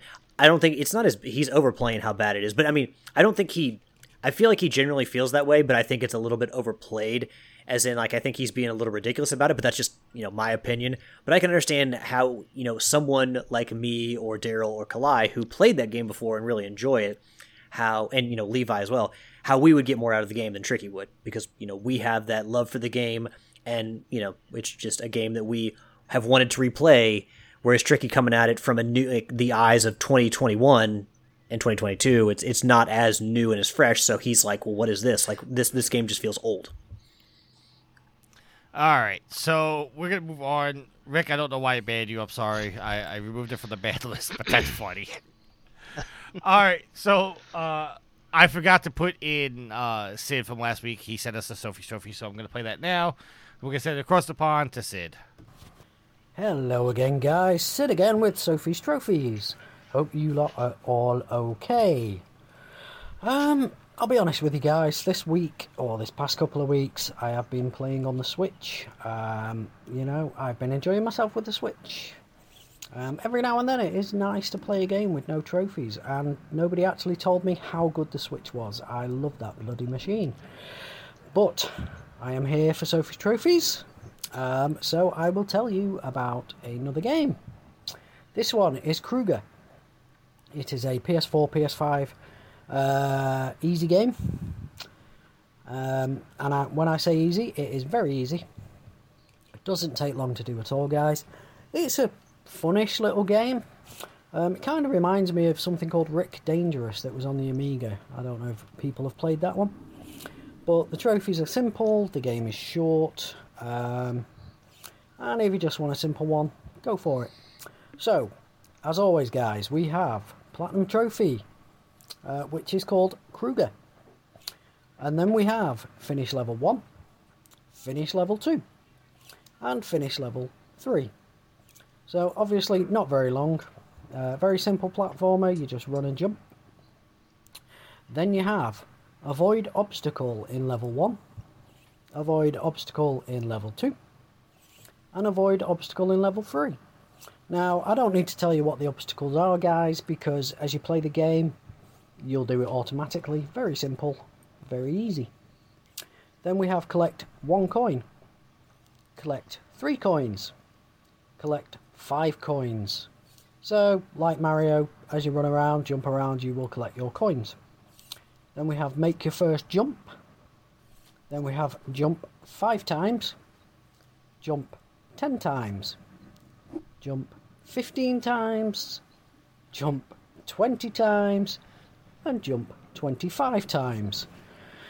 So, yeah, jump a lot.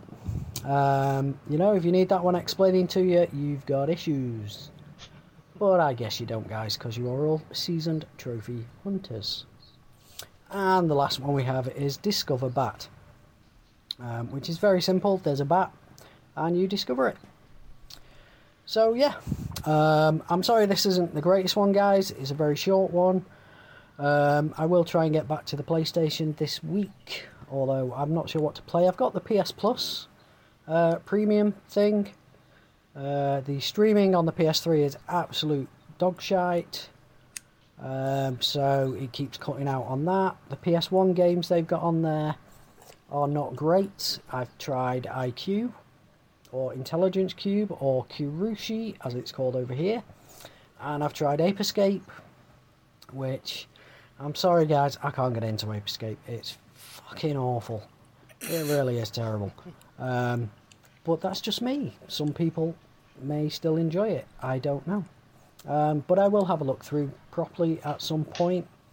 I'm just hoping for Tomb Raider with trophies. That will make me very happy and give you one hell of a good Sophie's trophies, hopefully. So yeah, that's it from me guys this week. Hope you're all doing okay. Look after yourselves and keep getting those trophies. Bye. Oh, was that you that laughed, Yield? Yes. I thought that was you. Some comments from the chat. Dupe says playing a Steam Deck version of Sony. Hold on, let me read exactly what he wrote because I don't want to. Sony should pop out a Steam Deck style Vita, but have it just as a PlayStation Plus machine. And Rick says, "Oh shit, playing Siphon Filter or Wild Arms at work for trophies would be amazing." Yeah, it is amazing when you play, get trophies at work. Tricky. No one asked you. I once got a gold star at work. Did it have any chili? No. No. Not a gold star chili. It didn't come with chili. Okay. It did not come with chili. Now, I will say before we go to our topic of the week that there was a rumor, and I'm saying rumor because I think it's fake, that But Sony he posted it on the site anyway. Well, yes, because I got to share the news because if it comes true, we say we broke it. It looks like the rumor is that Sony's making a Vita, which is basically going to be a digital-only console, which is going to be linked to PlayStation Plus and stuff like that. So, if that comes out, that would be really cool because the one image I saw looked really slick. Dupes wants to know, Riley, yes, what do you do as a job to get you gold stars? What was that? Dupes wants to know, what do you do as a job that you get gold stars? It's no, I'm not a primary school teacher. I work at a bookstore, and it's actually sort of a running joke amongst the thing. If somebody does something like the owner, as almost as a goof, like we'll give them a gold star. But I, of course, leaned into it and was like, hell yeah. And it was on the dash of my car for the longest time. Because that's how I roll. Right. That's so awesome. All right, so our topic of the week involves leaks. This is stemming from an article from IGN written by Ryan Dinsdale. Wait, are we talking the same kind of leaks? Like after eating Skyline? No, okay. I just wanted to confirm. A streamer has leaked that She-Hulk is officially coming to Marvel's Avengers while live on Xbox Twitch channel with a Crystal Dynamics developer. Technique TV was the guest streaming on the channel with Avengers lead designer Brian Wagner for less than an hour before he let it slip that She-Hulk was coming to the game, with a clip later being shared by Miller on Twitter below. Despite there being no official word on the character coming to Avengers, Technique asked if fans wanted to know a fun fact about She-Hulk. Quote, I don't know if I can say this. I think it was public knowledge. I'll just say this. I don't like the face that Brian is making. He went on to explain that his own acting coach is the voice of She-Hulk, though Technique caught on the neglected to mention that the actress's name in the case wasn't public. There's a weird sound coming through. Someone's grilling a cricket. Quote, Nope, we never announced She-Hulk. Wagner clarified as the stream grew painfully awkward. The full conversation can still be seen on Xbox channel at around 52 minutes, where Technique grew sheepish and claimed that he doesn't know if it's true or not. Quote, we're working on our next hero, Wagner said. We haven't said who it's going to be yet. All right, so one, it's awkward that you're streaming with a guy who just leaked the information while you're sitting there and you represent the company. But this conversation comes on, our topic of the week I wanted to stem on leaks. Like, obviously in today's day and age with the internet and stuff like that, things are going to leak. But how do you guys feel about the leaks? Like, are you looking forward to something to leaking, or are you just want to wait until the company officially announces it to get the full information so you not sit there in anticipation going, is this true, is this not true? Alex, we'll start with you, sir. I mean, I don't really look forward to leaks. Generally, when it comes to games, I try to, to get excited for games, you have to see a certain amount about the game, but I also try to keep it to a minimum because I just kind of want to experience the game as full as I can once it comes out. So I'm not really online looking for media and stuff like that. About the only instances when, I'll go to the PlayStation Store, something's on sale, and I don't know too much about the game, so it's like, okay, I'll go watch the trailer and see what it's about. But as far as leaks go, I they, like you said, with the how many people are involved in projects and the way that information disperses and how quickly it can disperse, I think that it's, just a part of, every aspect of our lives when it comes to stuff like this. But, I don't hate it one way or the other. I guess it can feed excitement. It can be, because people can purposely leak things to kind of build excitement as a way to market stuff. But I don't see them as good or bad. I mean, I guess some leaks get into spoiler territory, and obviously no one wants to have to completely shut down from the internet because people online are just going to start sharing stuff you don't want to see. But for me personally, leaks are, they can drum up excitement. I don't feel super negative or super positive one way or the other on them. They just kind of are a thing that happen. And I know that certain companies like Nintendo, when they leak information about, that people have gotten in real big trouble from Nintendo, like Nintendo has gone after and sued them, when they leaked information about, Pokemon games, specifically Pokemon Sword and Shield. So I know that people like Nintendo will go after you for that kind of thing, but me personally as a gamer, it's just kind of, every day in this industry, and, I'm not, don't hate them, don't love them, it's just kind of like, if I see something, it's like, okay, we'll see what this is about. All right, Dupes in the chat says that's another game he played for over an hour. That's it's absolute crap. Easily up there with the worst game he's ever played. Then he goes on to say, I don't think leaks exist. The companies want the info out there to create the hype, and it usually backfires. Yield, what do you think about leaks?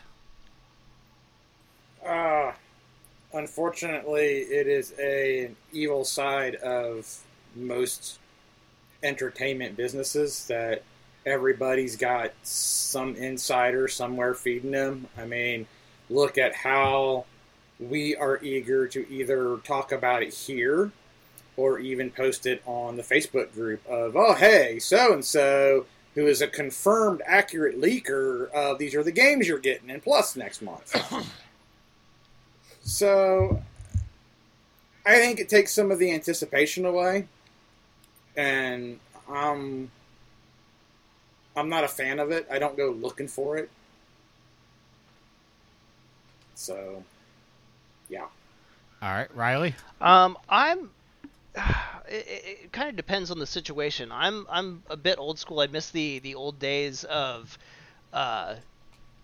having to wait for a magazine or even not so much that, but like the weekly podcast, like back in the days, the One Up Show and stuff, and with leaks and stuff that would come out like that. But I miss the hype and build up around like E3, and which obviously is defunct now, but that type of stuff where there's a build up for, oh, here's going to be an announcement, and instead of being like, oh yeah, that was cool, what they announced, it's like, oh, well shit, they didn't announce this thing that I wanted. It was, and we already knew about that. Well, I feel like they're not great.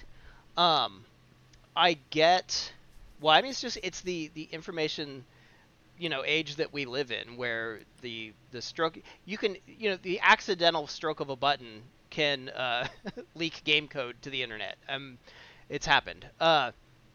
So, I mean, something like that. I'm not the biggest fan. I don't. It doesn't. I'm kind of with you there. It doesn't bother me a ton, or I'm sorry, with Alex, because it doesn't bother me a ton. If there is a game that's coming out that I'm excited about, I will. And I think Yilda and I have talked about this privately. Like, we'll go, media blackout on it just to avoid spoilers, because like leaks, I feel are okay. I hate it when there's a leak and then the company like tries to downplay it or like wag the dog to, oh no, look over here, just own it. It is what it is. I think this guy handled it well when it was leaked. He was like, we're working on our next hero. We haven't said who it's going to be. Like, he didn't. I think he handled that not only the best way that he could, but really the best way that the way leaks like that should be handled. Because he's not going to say, oh no, because he's got to report to the legal team when he gets off the stream. But his face basically confirmed it too. Like his face in there is like, oh shit.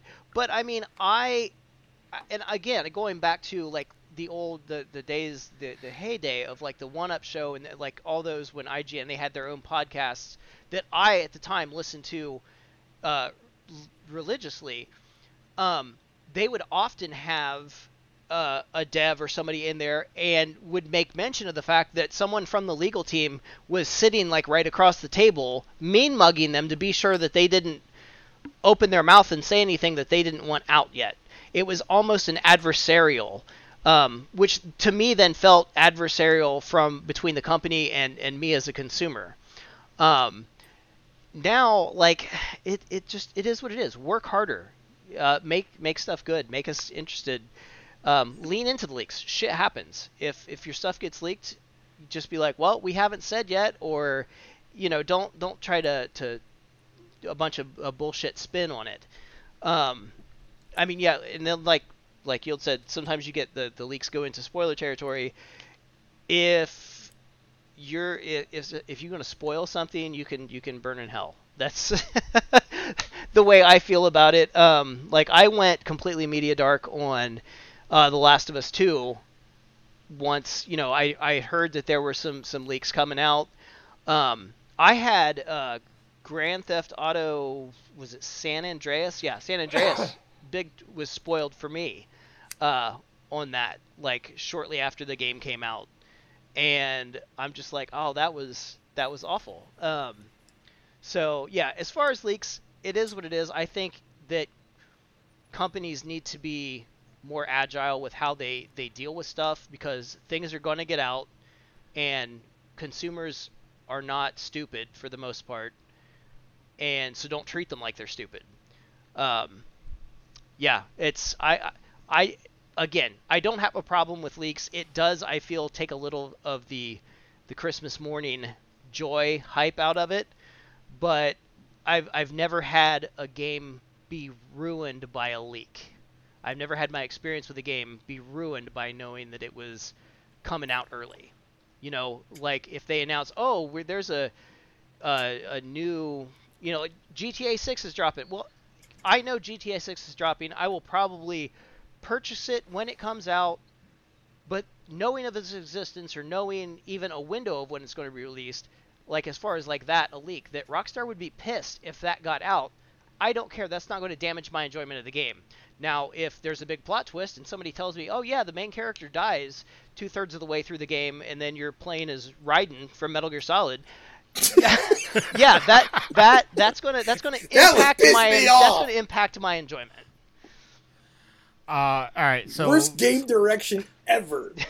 some comments from the chat. Dupe says, if it's that sensitive, get everybody working on under an NDA, which I responded to him saying NDAs don't always work. Many break them. He said true, but then use it to the full effect. Blacklist them from ever getting any info again. Then he goes, same with spoilers. If you spoil TV shows, game plot points like Stranger Things and Rocket League, insta-banned. And then a bunch of things about Rick wanted to know if everybody watched Stranger Things now because his 9-year-old is listening to Master Puppets on repeat. Yeah, go. Their Spotify has the official soundtrack for Stranger Things, and it is really, really good. Especially the Stranger Things mix they did of Separate Ways by Journey. Very nice. I will interject another thing into this conversation where there is definitely a dark side to leaks, because a lot of times, when we're surfing the internet, we just kind of happen upon leaks. It's not like we're necessarily seeking them out, but there are certain times when I can think back to the 35th anniversary of Zelda, which we just had last year, which Nintendo completely fucking wasted. But, there were all these I guess, I don't know if you'd classify these as leaks or rumors or whatever, but everyone talked about, we're getting HD editions of, this Zelda game and that Zelda game and Ocarina of Time and Wind Waker and Twilight Princess, and none of that stuff ever came true. So a lot of times these leaks, when they turn out to be true, and I don't know if we want to differentiate between what is a true leak and what turns out to be false, but you get people hyped for stuff. It's like, oh my god, it's coming, because we do have a tendency a lot of times to like, okay, well, this person has been correct about all these leaks in the past, so they've got to be right about this time. And you get people excited, and then all of a sudden stuff doesn't happen, and it's like, now I'm pissed. Because now I got hyped up, and I'm completely disappointed. So there is definitely a dark side to leaks. I definitely agree with Riley that people need to be more agile when it comes to, dealing with leaks. Companies need to, lean into them. But there's definitely a negative aspect to leaks, especially when it comes to so many leaks, it's kind of hard to tell what's bullshit and what's not. We kind of have a track record for certain people based on their contacts within companies, but sometimes even those fall through. So you just you got to be careful where you step, because there may be a Kevin McAllister Home Alone trap waiting for you behind any of these leaks. Well, and to that point, while you were talking, I just remembered, I guess I need to redact or go back on what I said. There was I guess it wasn't really a leak so much as a full-blown announcement of a game that ended up not coming out that did impact my enjoyment of the game, because I never got it. And that was, do you guys remember, because I'm not the biggest fighting game player, biggest fighting game fan. I'll dabble a little bit here and there. But when was it Street Fighter Cross Tekken?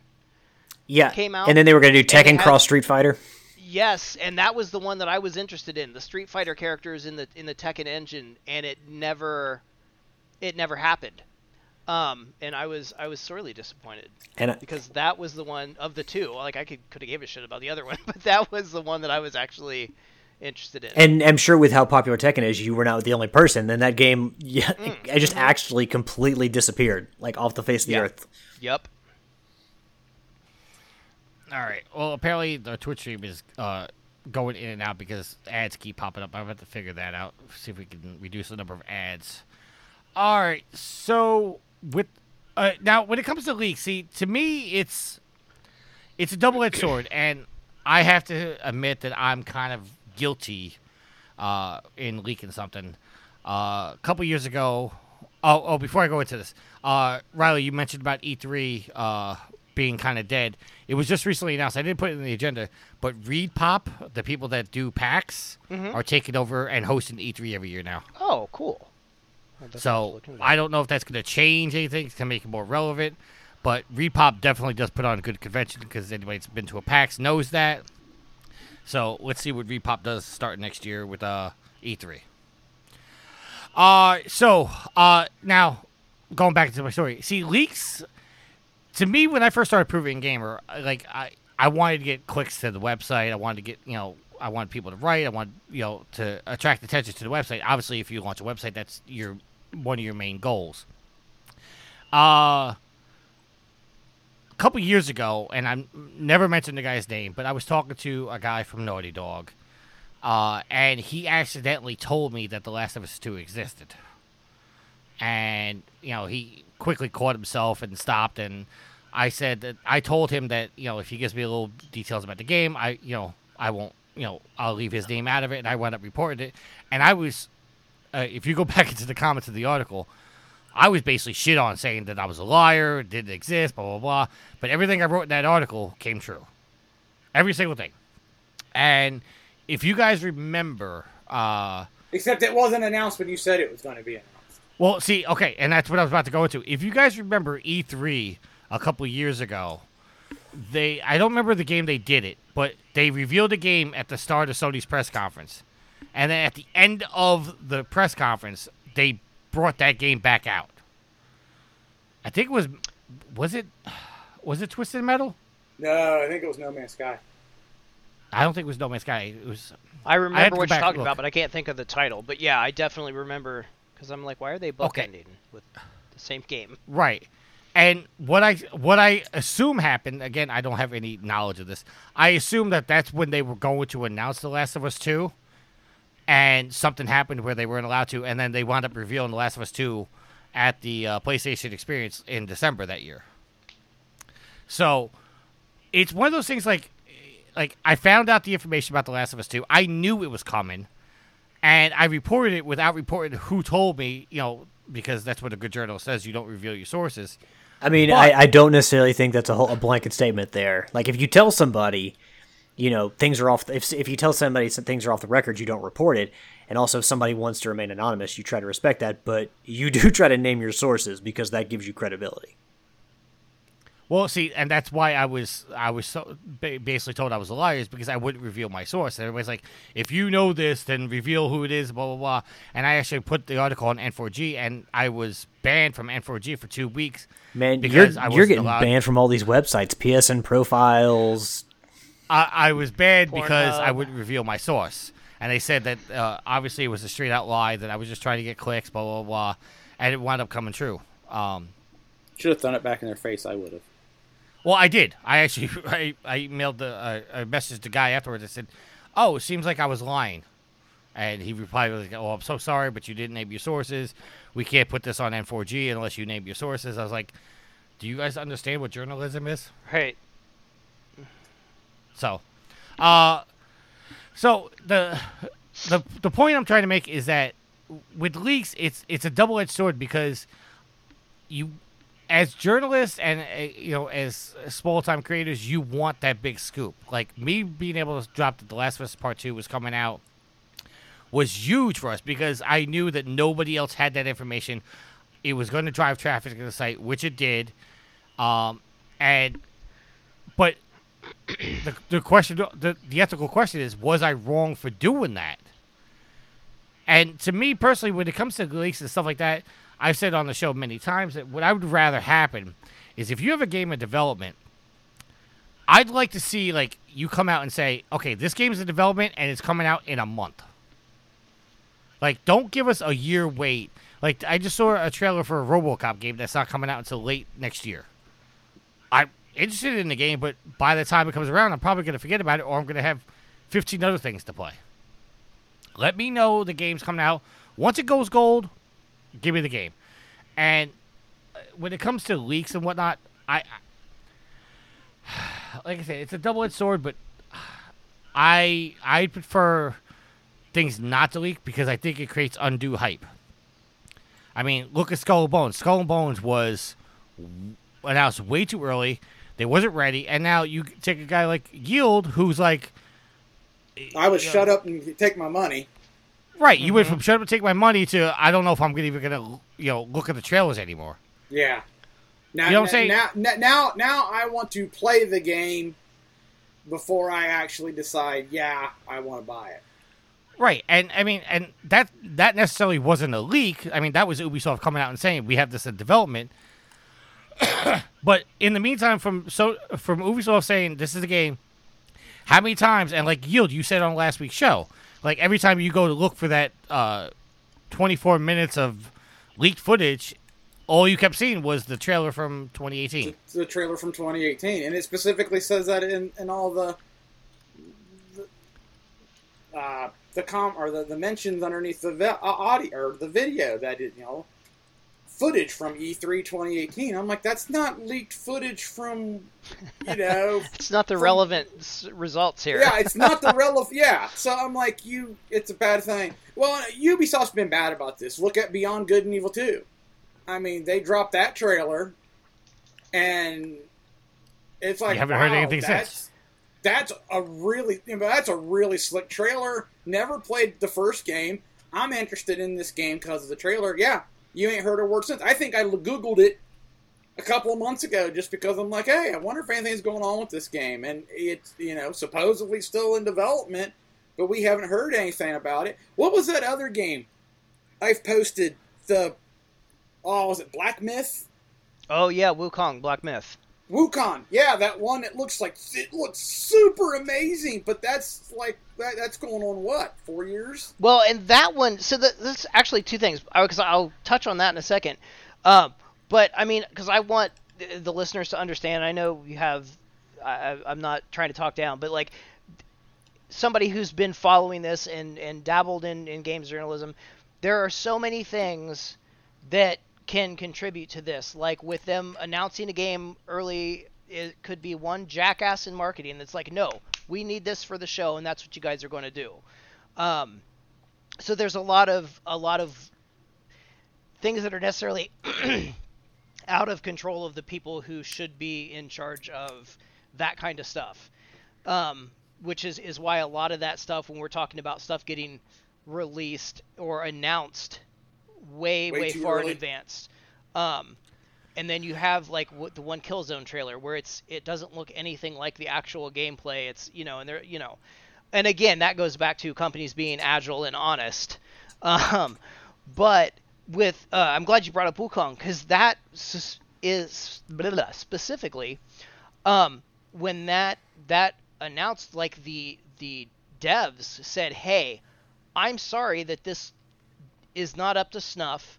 This is just sort of some pre-alpha stuff, like proof of concept. I'm sorry that it looks so bad, which blows my mind. Amazing. And I'm like, shit, I want to play that right now. I don't.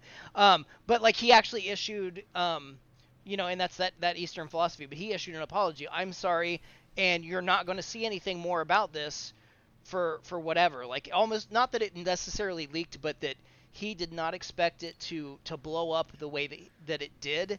It was just he was sort of putting it out there, and the fact that he had the whatever you want to call it to be like, hey, apologizing for something that looked that freaking gorgeous. That speaks a lot. But I mean, and sometimes you do need that sort of long hype, because sometimes marketing teams just aren't that freaking good at their jobs, or they don't understand their audience. But yeah, like Wukong, I feel like that was great because I had kind of forgot that it existed, and then as soon as you mentioned it, I'm like, oh my god, that's right, I freaking can't wait. I'm like pumped about it now. I'm like, I can't wait to get my hands on that, and it'll ebb and flow, and like that until I have the game in my hands. But I mean, don't feed me a bunch of bullshit, but then don't also like drip stuff little out. I think that has turned out, at least for me personally, that has turned out to be an excellent marketing strategy and campaign, because it was burned into my memory, and then it's on the back burner because, there's life and there's kids and there's work and there's video games that I'm trying to get through. And then the minute you say, oh, that one, the Black Myth, I'm like, holy shit, that's right. I can't wait. And that's, again, to quote the late, great Dusty Rhodes, it's like catching lightning in a bottle.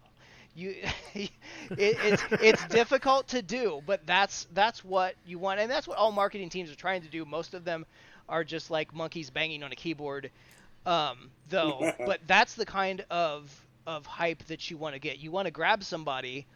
And one of the things that we were looking at that Wukong, is I've completely hijacked the topic now, as we were looking at Wukong. Well, it's a really good game. If you haven't looked it up, go look it up. You're looking at it, and you can see that it's not, again, I'm showing my age, my throwback, it's not the bullshit Killzone 2 trailer, Killzone trailer, whatever, that's like all CG. Like, you're looking at that, and you're like, holy shit, that is actual gameplay. That's not somebody trying to blow smoke up my ass about, Dead Island.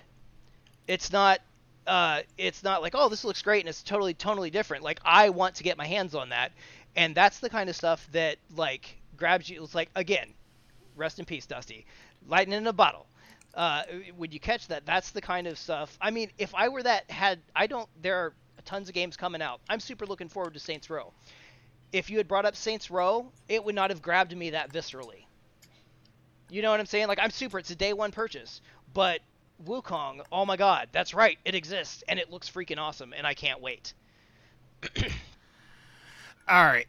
I just put this in the Skype chat. I know we're getting along and we're over the 2-hour mark right now, but I had another topic in case we were short on time, and I think we should really go into it now because it really applies to everything you guys are talking about. So I'm making an executive decision to throw one more topic in here. All right. So this article is coming from PCGamer.com, and it says 10 games we can't believe are still technically in development. So I'm going to go through the 10 games, and I'm going to mention the game. If you remember it, then we'll talk about it a little bit. If not, we'll move on to the next game.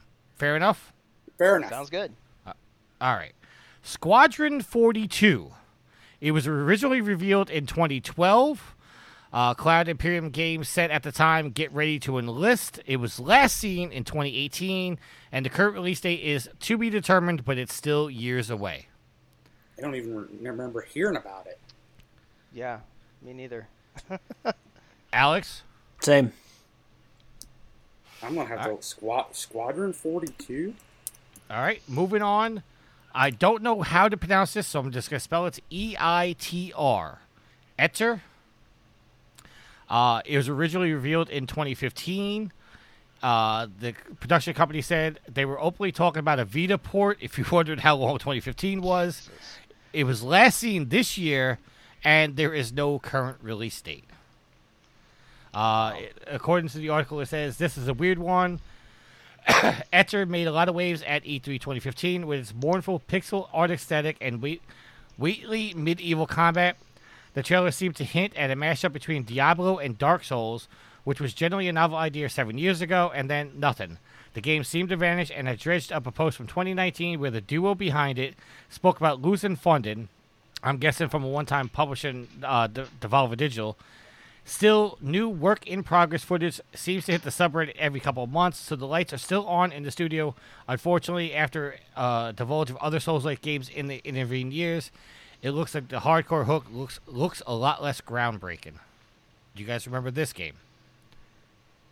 I do not at all. You know what? Let me put this link in the chat for you guys because I didn't put it in the agenda. It's in the Skype chat now. I love that the thumbnail is Beyond Good and Evil 2. Yeah, well that's on the list. That's why. Well, it better be.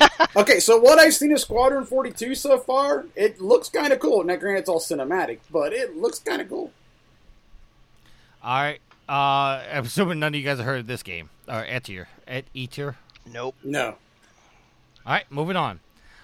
Skull and Bones. We talked about Skull and Bones, so we don't really need to get into that. Metroid Prime 4. It was first revealed in 2017. What Nintendo said since then is nothing. All they showed was a JPEG. It was last seen in 2017, and it says current release date. You might want to ask Miyamoto for that. Ouch. Metroid was never really my jam, but they'll sell the shit out of it when it does eventually, if it does eventually launch. All right, Alex, you have anything about Metroid Prime 4? No, I mean, people got excited for Metroid Dread, so it's just kind of one of those franchises that people who have been longtime Nintendo fans just kind of, lose their shit about. All right. Moving on, the next game on the list is Unsung Story. It was originally revealed in 2014. Playdeck said, in the hands of the veteran tactical RPG master himself, Unsung Story will reimagine a classic game genre as Yoshimi Matsuno weaves together one of the complex and rich game worlds he is known for, with inspiring class-based tactics gameplay. It was last seen this year. Its current release date says who knows, but it will hit early access in 2020. Never heard of it. Alex? No, generally if I don't respond, it's never heard of it. Okay. Oh, that game's still in development? God, it better be. Next game on the list, In the Valley of Gods. It was revealed in 2017. Campo Santo, I think, was the studio behind Firewatch. Firewatch. What it said since then, nothing. All we saw was a trailer. It was last seen in 2017, and current release date says not looking good. Well, they got bought up. Oh, who did they sell to? Oh, damn it. They got bought up by somebody, and yeah, it might have been Steam. Or Valve, I mean, yeah. Or Valve, yeah, and we haven't really heard anything, which kind of honked me off when Valve bought them, because I'm like, well, great, this will never come to console. But the trailer looked amazing. I mean, it looked like Firewatch, but kind of with an Indiana Jones vibe. Well, according to the article, it says, it's weird to think Campo Santo, which broke out with the multi-popular indie hit Firewatch, hasn't released a video game in 6 years. The follow-up to the ponderous Wyoming mystery was supposed to be In the Valley of the Gods, which earned some airtime at the Game Awards 5 years ago. Since then, the company was purchased by Valve, and it said that its next project would be developed underneath the dual estate. Unfortunately, in 2019, development on In the Valley of Gods was put on hold after Campo Santo developers moved over to work on Half-Life Alyx. No information on In the Valley of the Gods has escaped since one member of the team left Valve in 2021, and you wouldn't be wrong to presume the game is dead even if it's never been officially declared. That's a damn shame, because I had forgotten that this existed, but seeing the screenshot there and from the Firewatch developers, I do remember this being announced and being, along with Yield, being super hyped, because I mean, I know we both loved Firewatch.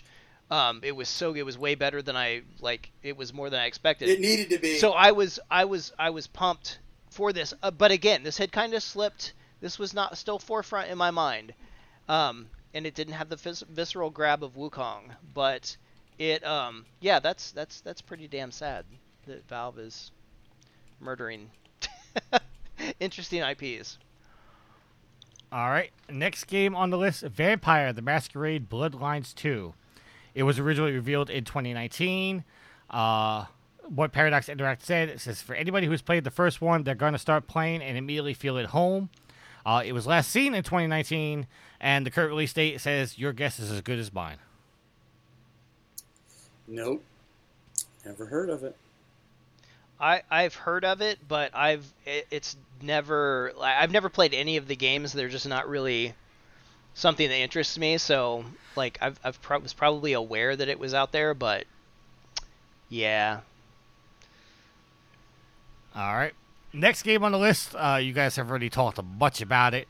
Beyond Good and Evil 2. It was originally revealed, it was teased in 2008, but formally announced in 2017. Ubisoft said then, if you've been waiting for news about Beyond Good and Evil, well, here you go. It was last seen in 2017, and the current release date says, who knows, but supposedly development is progressing well.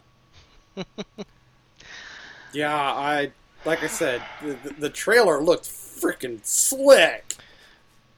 Yeah. It made me want to see gameplay trailer to see if it was on par with the cinematic trailer. Yeah, it's one that like have been interested in. The series itself, I've always had a passing interest in. I actually bought the first one many moons ago as a gift for Homer, but I've never played it myself. And it's like the second one, like I was super interested in seeing it, but at this point, it's almost like a Skull and Bones thing. It's like, okay, well, if it ever comes out, we'll see. But like the longer it goes, the more I'm like, is it just going to be? The less interested you are about it. Yeah, it's venturing into. I mean, shit. It was teased originally in 2008. We're into Duke Nukem territory now, and I know, Duke Nukem was not a total seeming pile of shit. No, but wasn't. It was not worth that long of a wait, and I'm kind of feeling like I'm losing interest. All right. Next game on the list, Dead Island 2. It was originally revealed in 2014. Deep Silver said then, Dead Island 2 takes players from the iconic Golden Gate to the celebrated beachfront boardwalk of Southern California's Venice Beach. It was last seen a 2015 version of the build leaked in 2020, and the current release date, the rumors say 2023. You guys remember this trailer? I it was do. The one it's with the guys with the guy jogging with the earbuds in, and that that game never came out? Yeah, that game never came out. That was my thoughts too. I was like, shit, that didn't come out. I thought that was.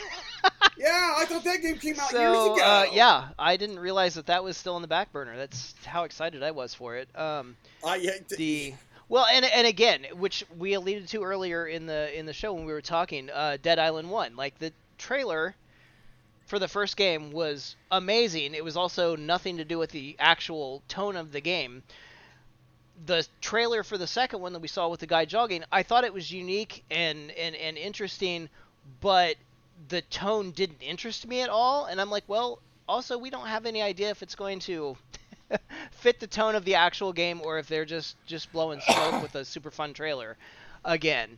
But yeah, swear to God, I thought that was already out and forgotten. Sorry, Deep Silver. All right. And the last game on this list, I'm not doing this to troll anybody. Half-Life 2 Episode 3.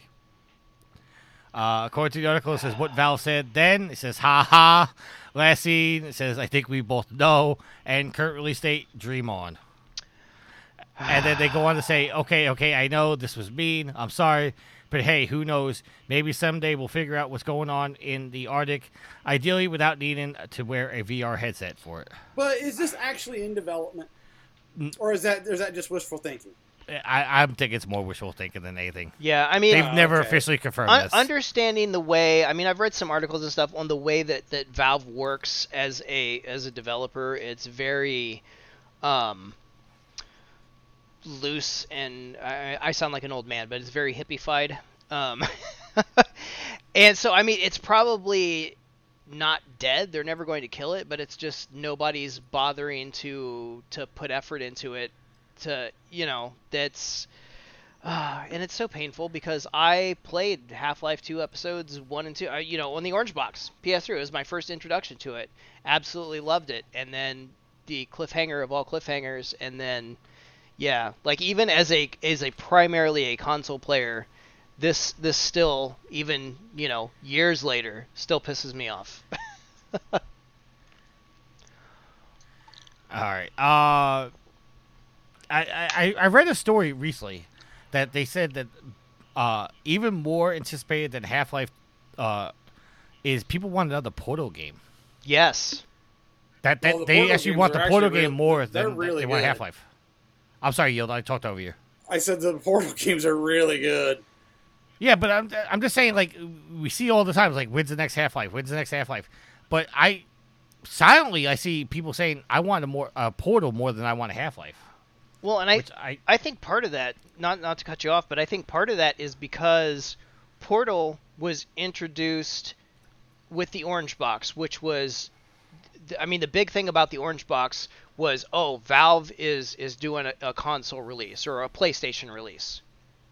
Right. And so that opened, for me personally, that opened that section of Valve's catalog to me to be able to play it to where I'd never, like, because I never had a PC that could run stuff like that. I've never been a PC gamer. I'm not.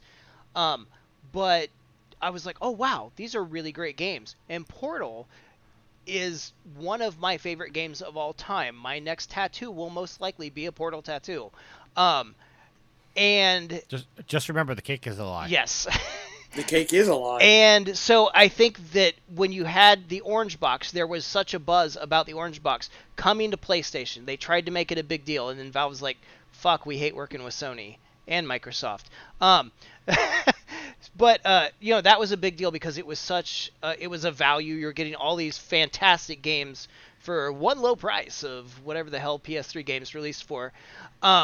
And Portal was something that was so new. Like that was developed by a group of college kids. The guys from Valve saw it and said, holy shit, you guys want a job? And then they turned that into this 3-4 hour experience that blew up. And the second game was fantastic. It delivered in spades. But that was that was like the first, to my knowledge, and I could be talking out my ass, but it was the first Valve game that was available everywhere. It was available PlayStation, Xbox, PC. For me personally, I had never played a Valve game. Had it not been for the Orange Box, I probably would still never have. But that it opened that up, and so that it was sort of like right place, right time that made it sort of a landmark, blow up. And so now me played it. Yeah, I want to see Half-Life 2 Episode 3 because I want to know what the hell happens because it's such a glorious cliffhanger. But I would take Portal in a second. To hell with Half-Life because I haven't been waiting on it for 30 years, like a lot of people have. But oh my god, I would give my eye teeth for some more Portal. Some comments from the chat real quick. Rick says Portal Bridge Constructor is amazing. Yes, it is. And Dupe says, I think the most anticipated game is a Silent Hill remake. Sequel. Any Sony shows or shown is generally Twitter blows up with Silent Hill. And then Rick replies by saying that if it doesn't have Kojima behind it, it will be a disappointment, though. And then Dupe says, everyone wants to see PT come to fruition. Yep. And, I will say, I think most of us are, I would assume that most of the audience scales a little bit younger than most of us. But as somebody who, for years, the holy grail that people were sure was never going to happen was the Final Fantasy VII remake. That was the golden goose. That was the one to chase. And it was like I had never played it. I had no interest. Like my cousins and stuff played it, but it wasn't like, oh man, I can't wait for Final Fantasy. I'm just like, whatever. But now, so many years later, when they actually did do the remake, it looks glorious. Like I want to play that. So I still hold out hope that someday my grandchildren will be like, look what I got, Grandpa. And I'll be like, sit down, kid. We're going to run some multiplayer. So never give up hope is what I'm saying. Except maybe on the Firewatch thing. Yeah, in the Valley of the Gods is dead. All right. Buried in the desert like E.T.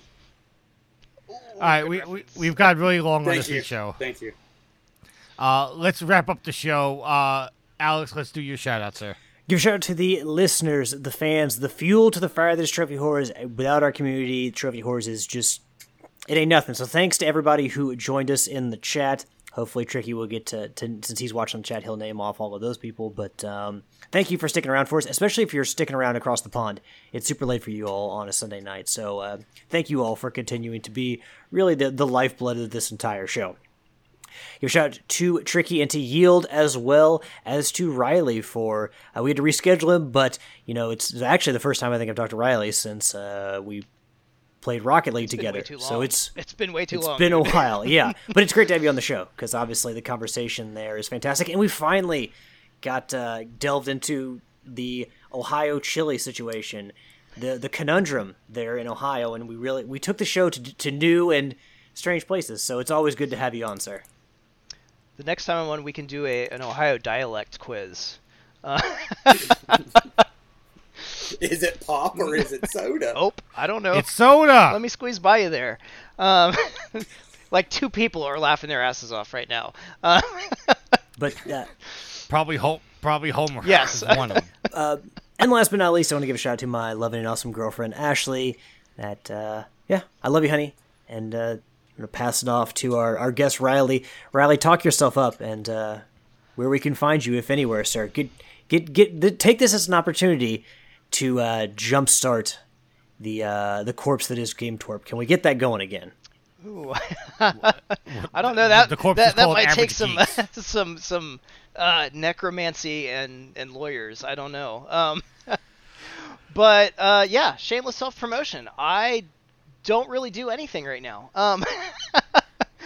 Well, hey, Average Geeks. you're Twitch.tv your average Geeks.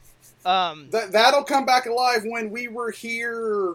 Yes. What's the Yes. next one called? We were here forever, I think. We were here Yeah. forever. When that one comes on, you and I will be going through Yeah, that. I've got some hardware issues that I need to address before I can be streaming again. Yeah. So anybody wants to hit me up with questions or anything, PSN, hit me up at thebrain76. I'll probably regret throwing that out there.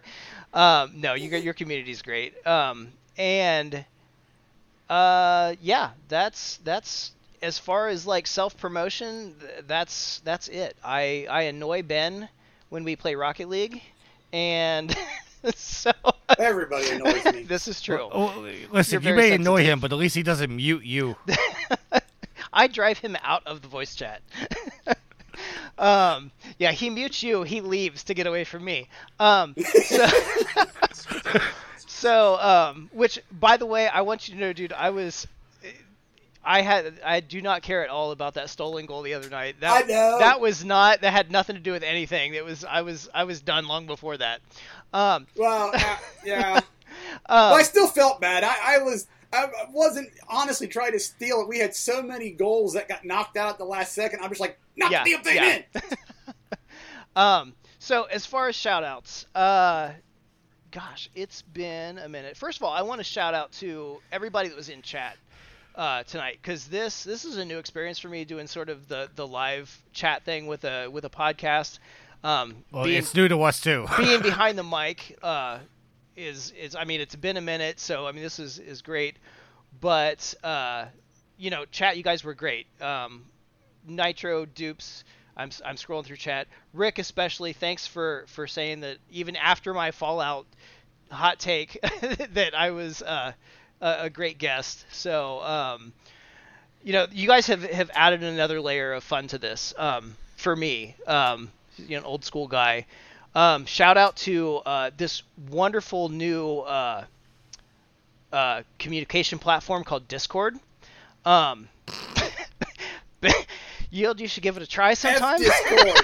It doesn't work for me. How did I know you were going to do that, Riley?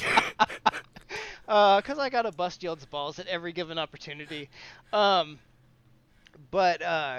Yeah, a shout out to, again, everybody that was in chat today. You guys have made this an even more fun experience. I love coming on and talking. I love hanging out with the Trophy Horse guys, as long as we're not playing Rocket League together.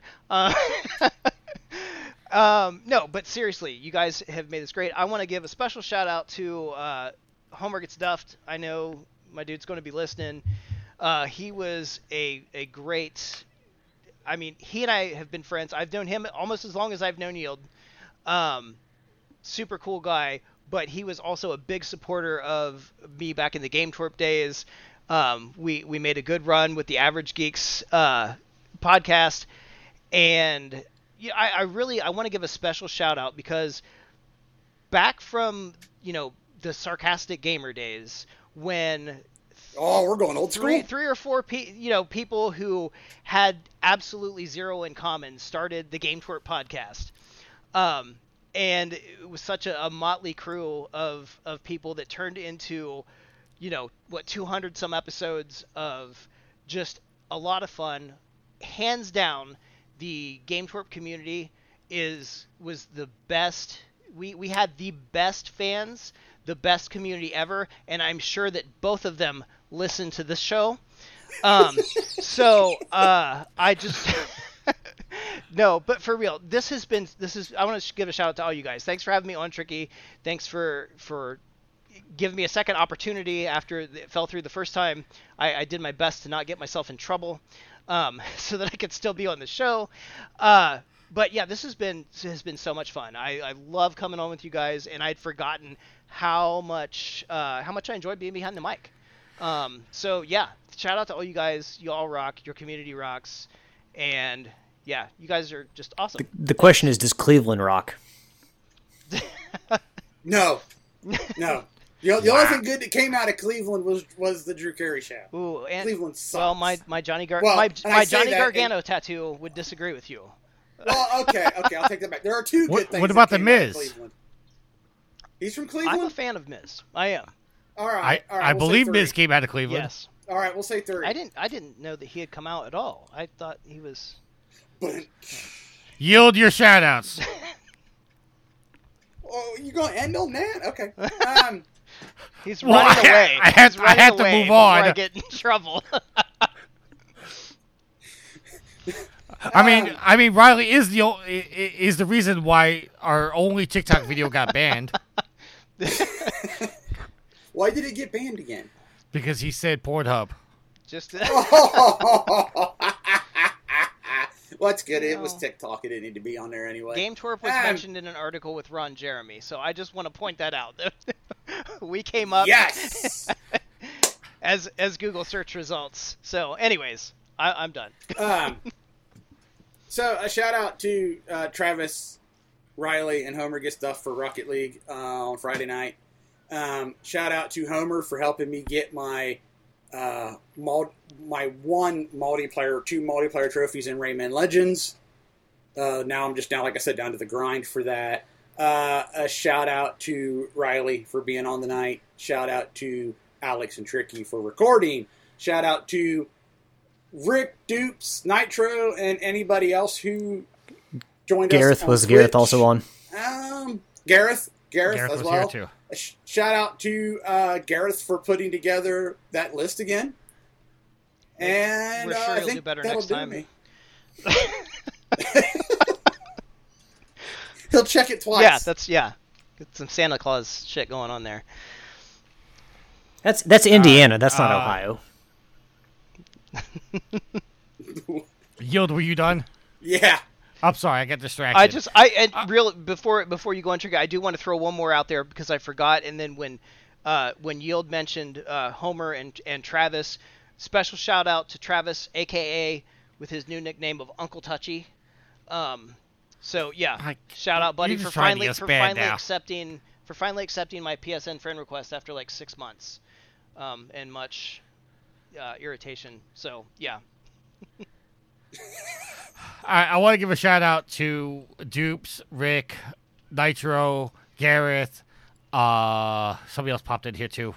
Forgot. It was. Oh, the I love somebody Niggles. I love Kane, Niggles. Caneless. Yes.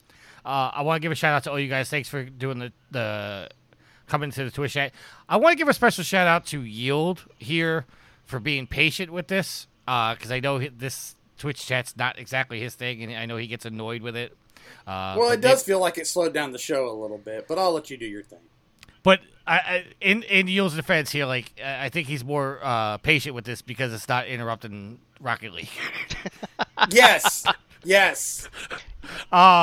Special shout out to Rick, who gifted a sub and gave 101 bits, so that's good for the show. I appreciate that very much. For anybody watching on Twitch, I'm going to try to figure out what's going on with the ads, because I don't want the show being interrupted with ads all the time. Average Geeks, just subscribe to Prime. Thank you. Special shout out to the goddess, Sweet Mama D.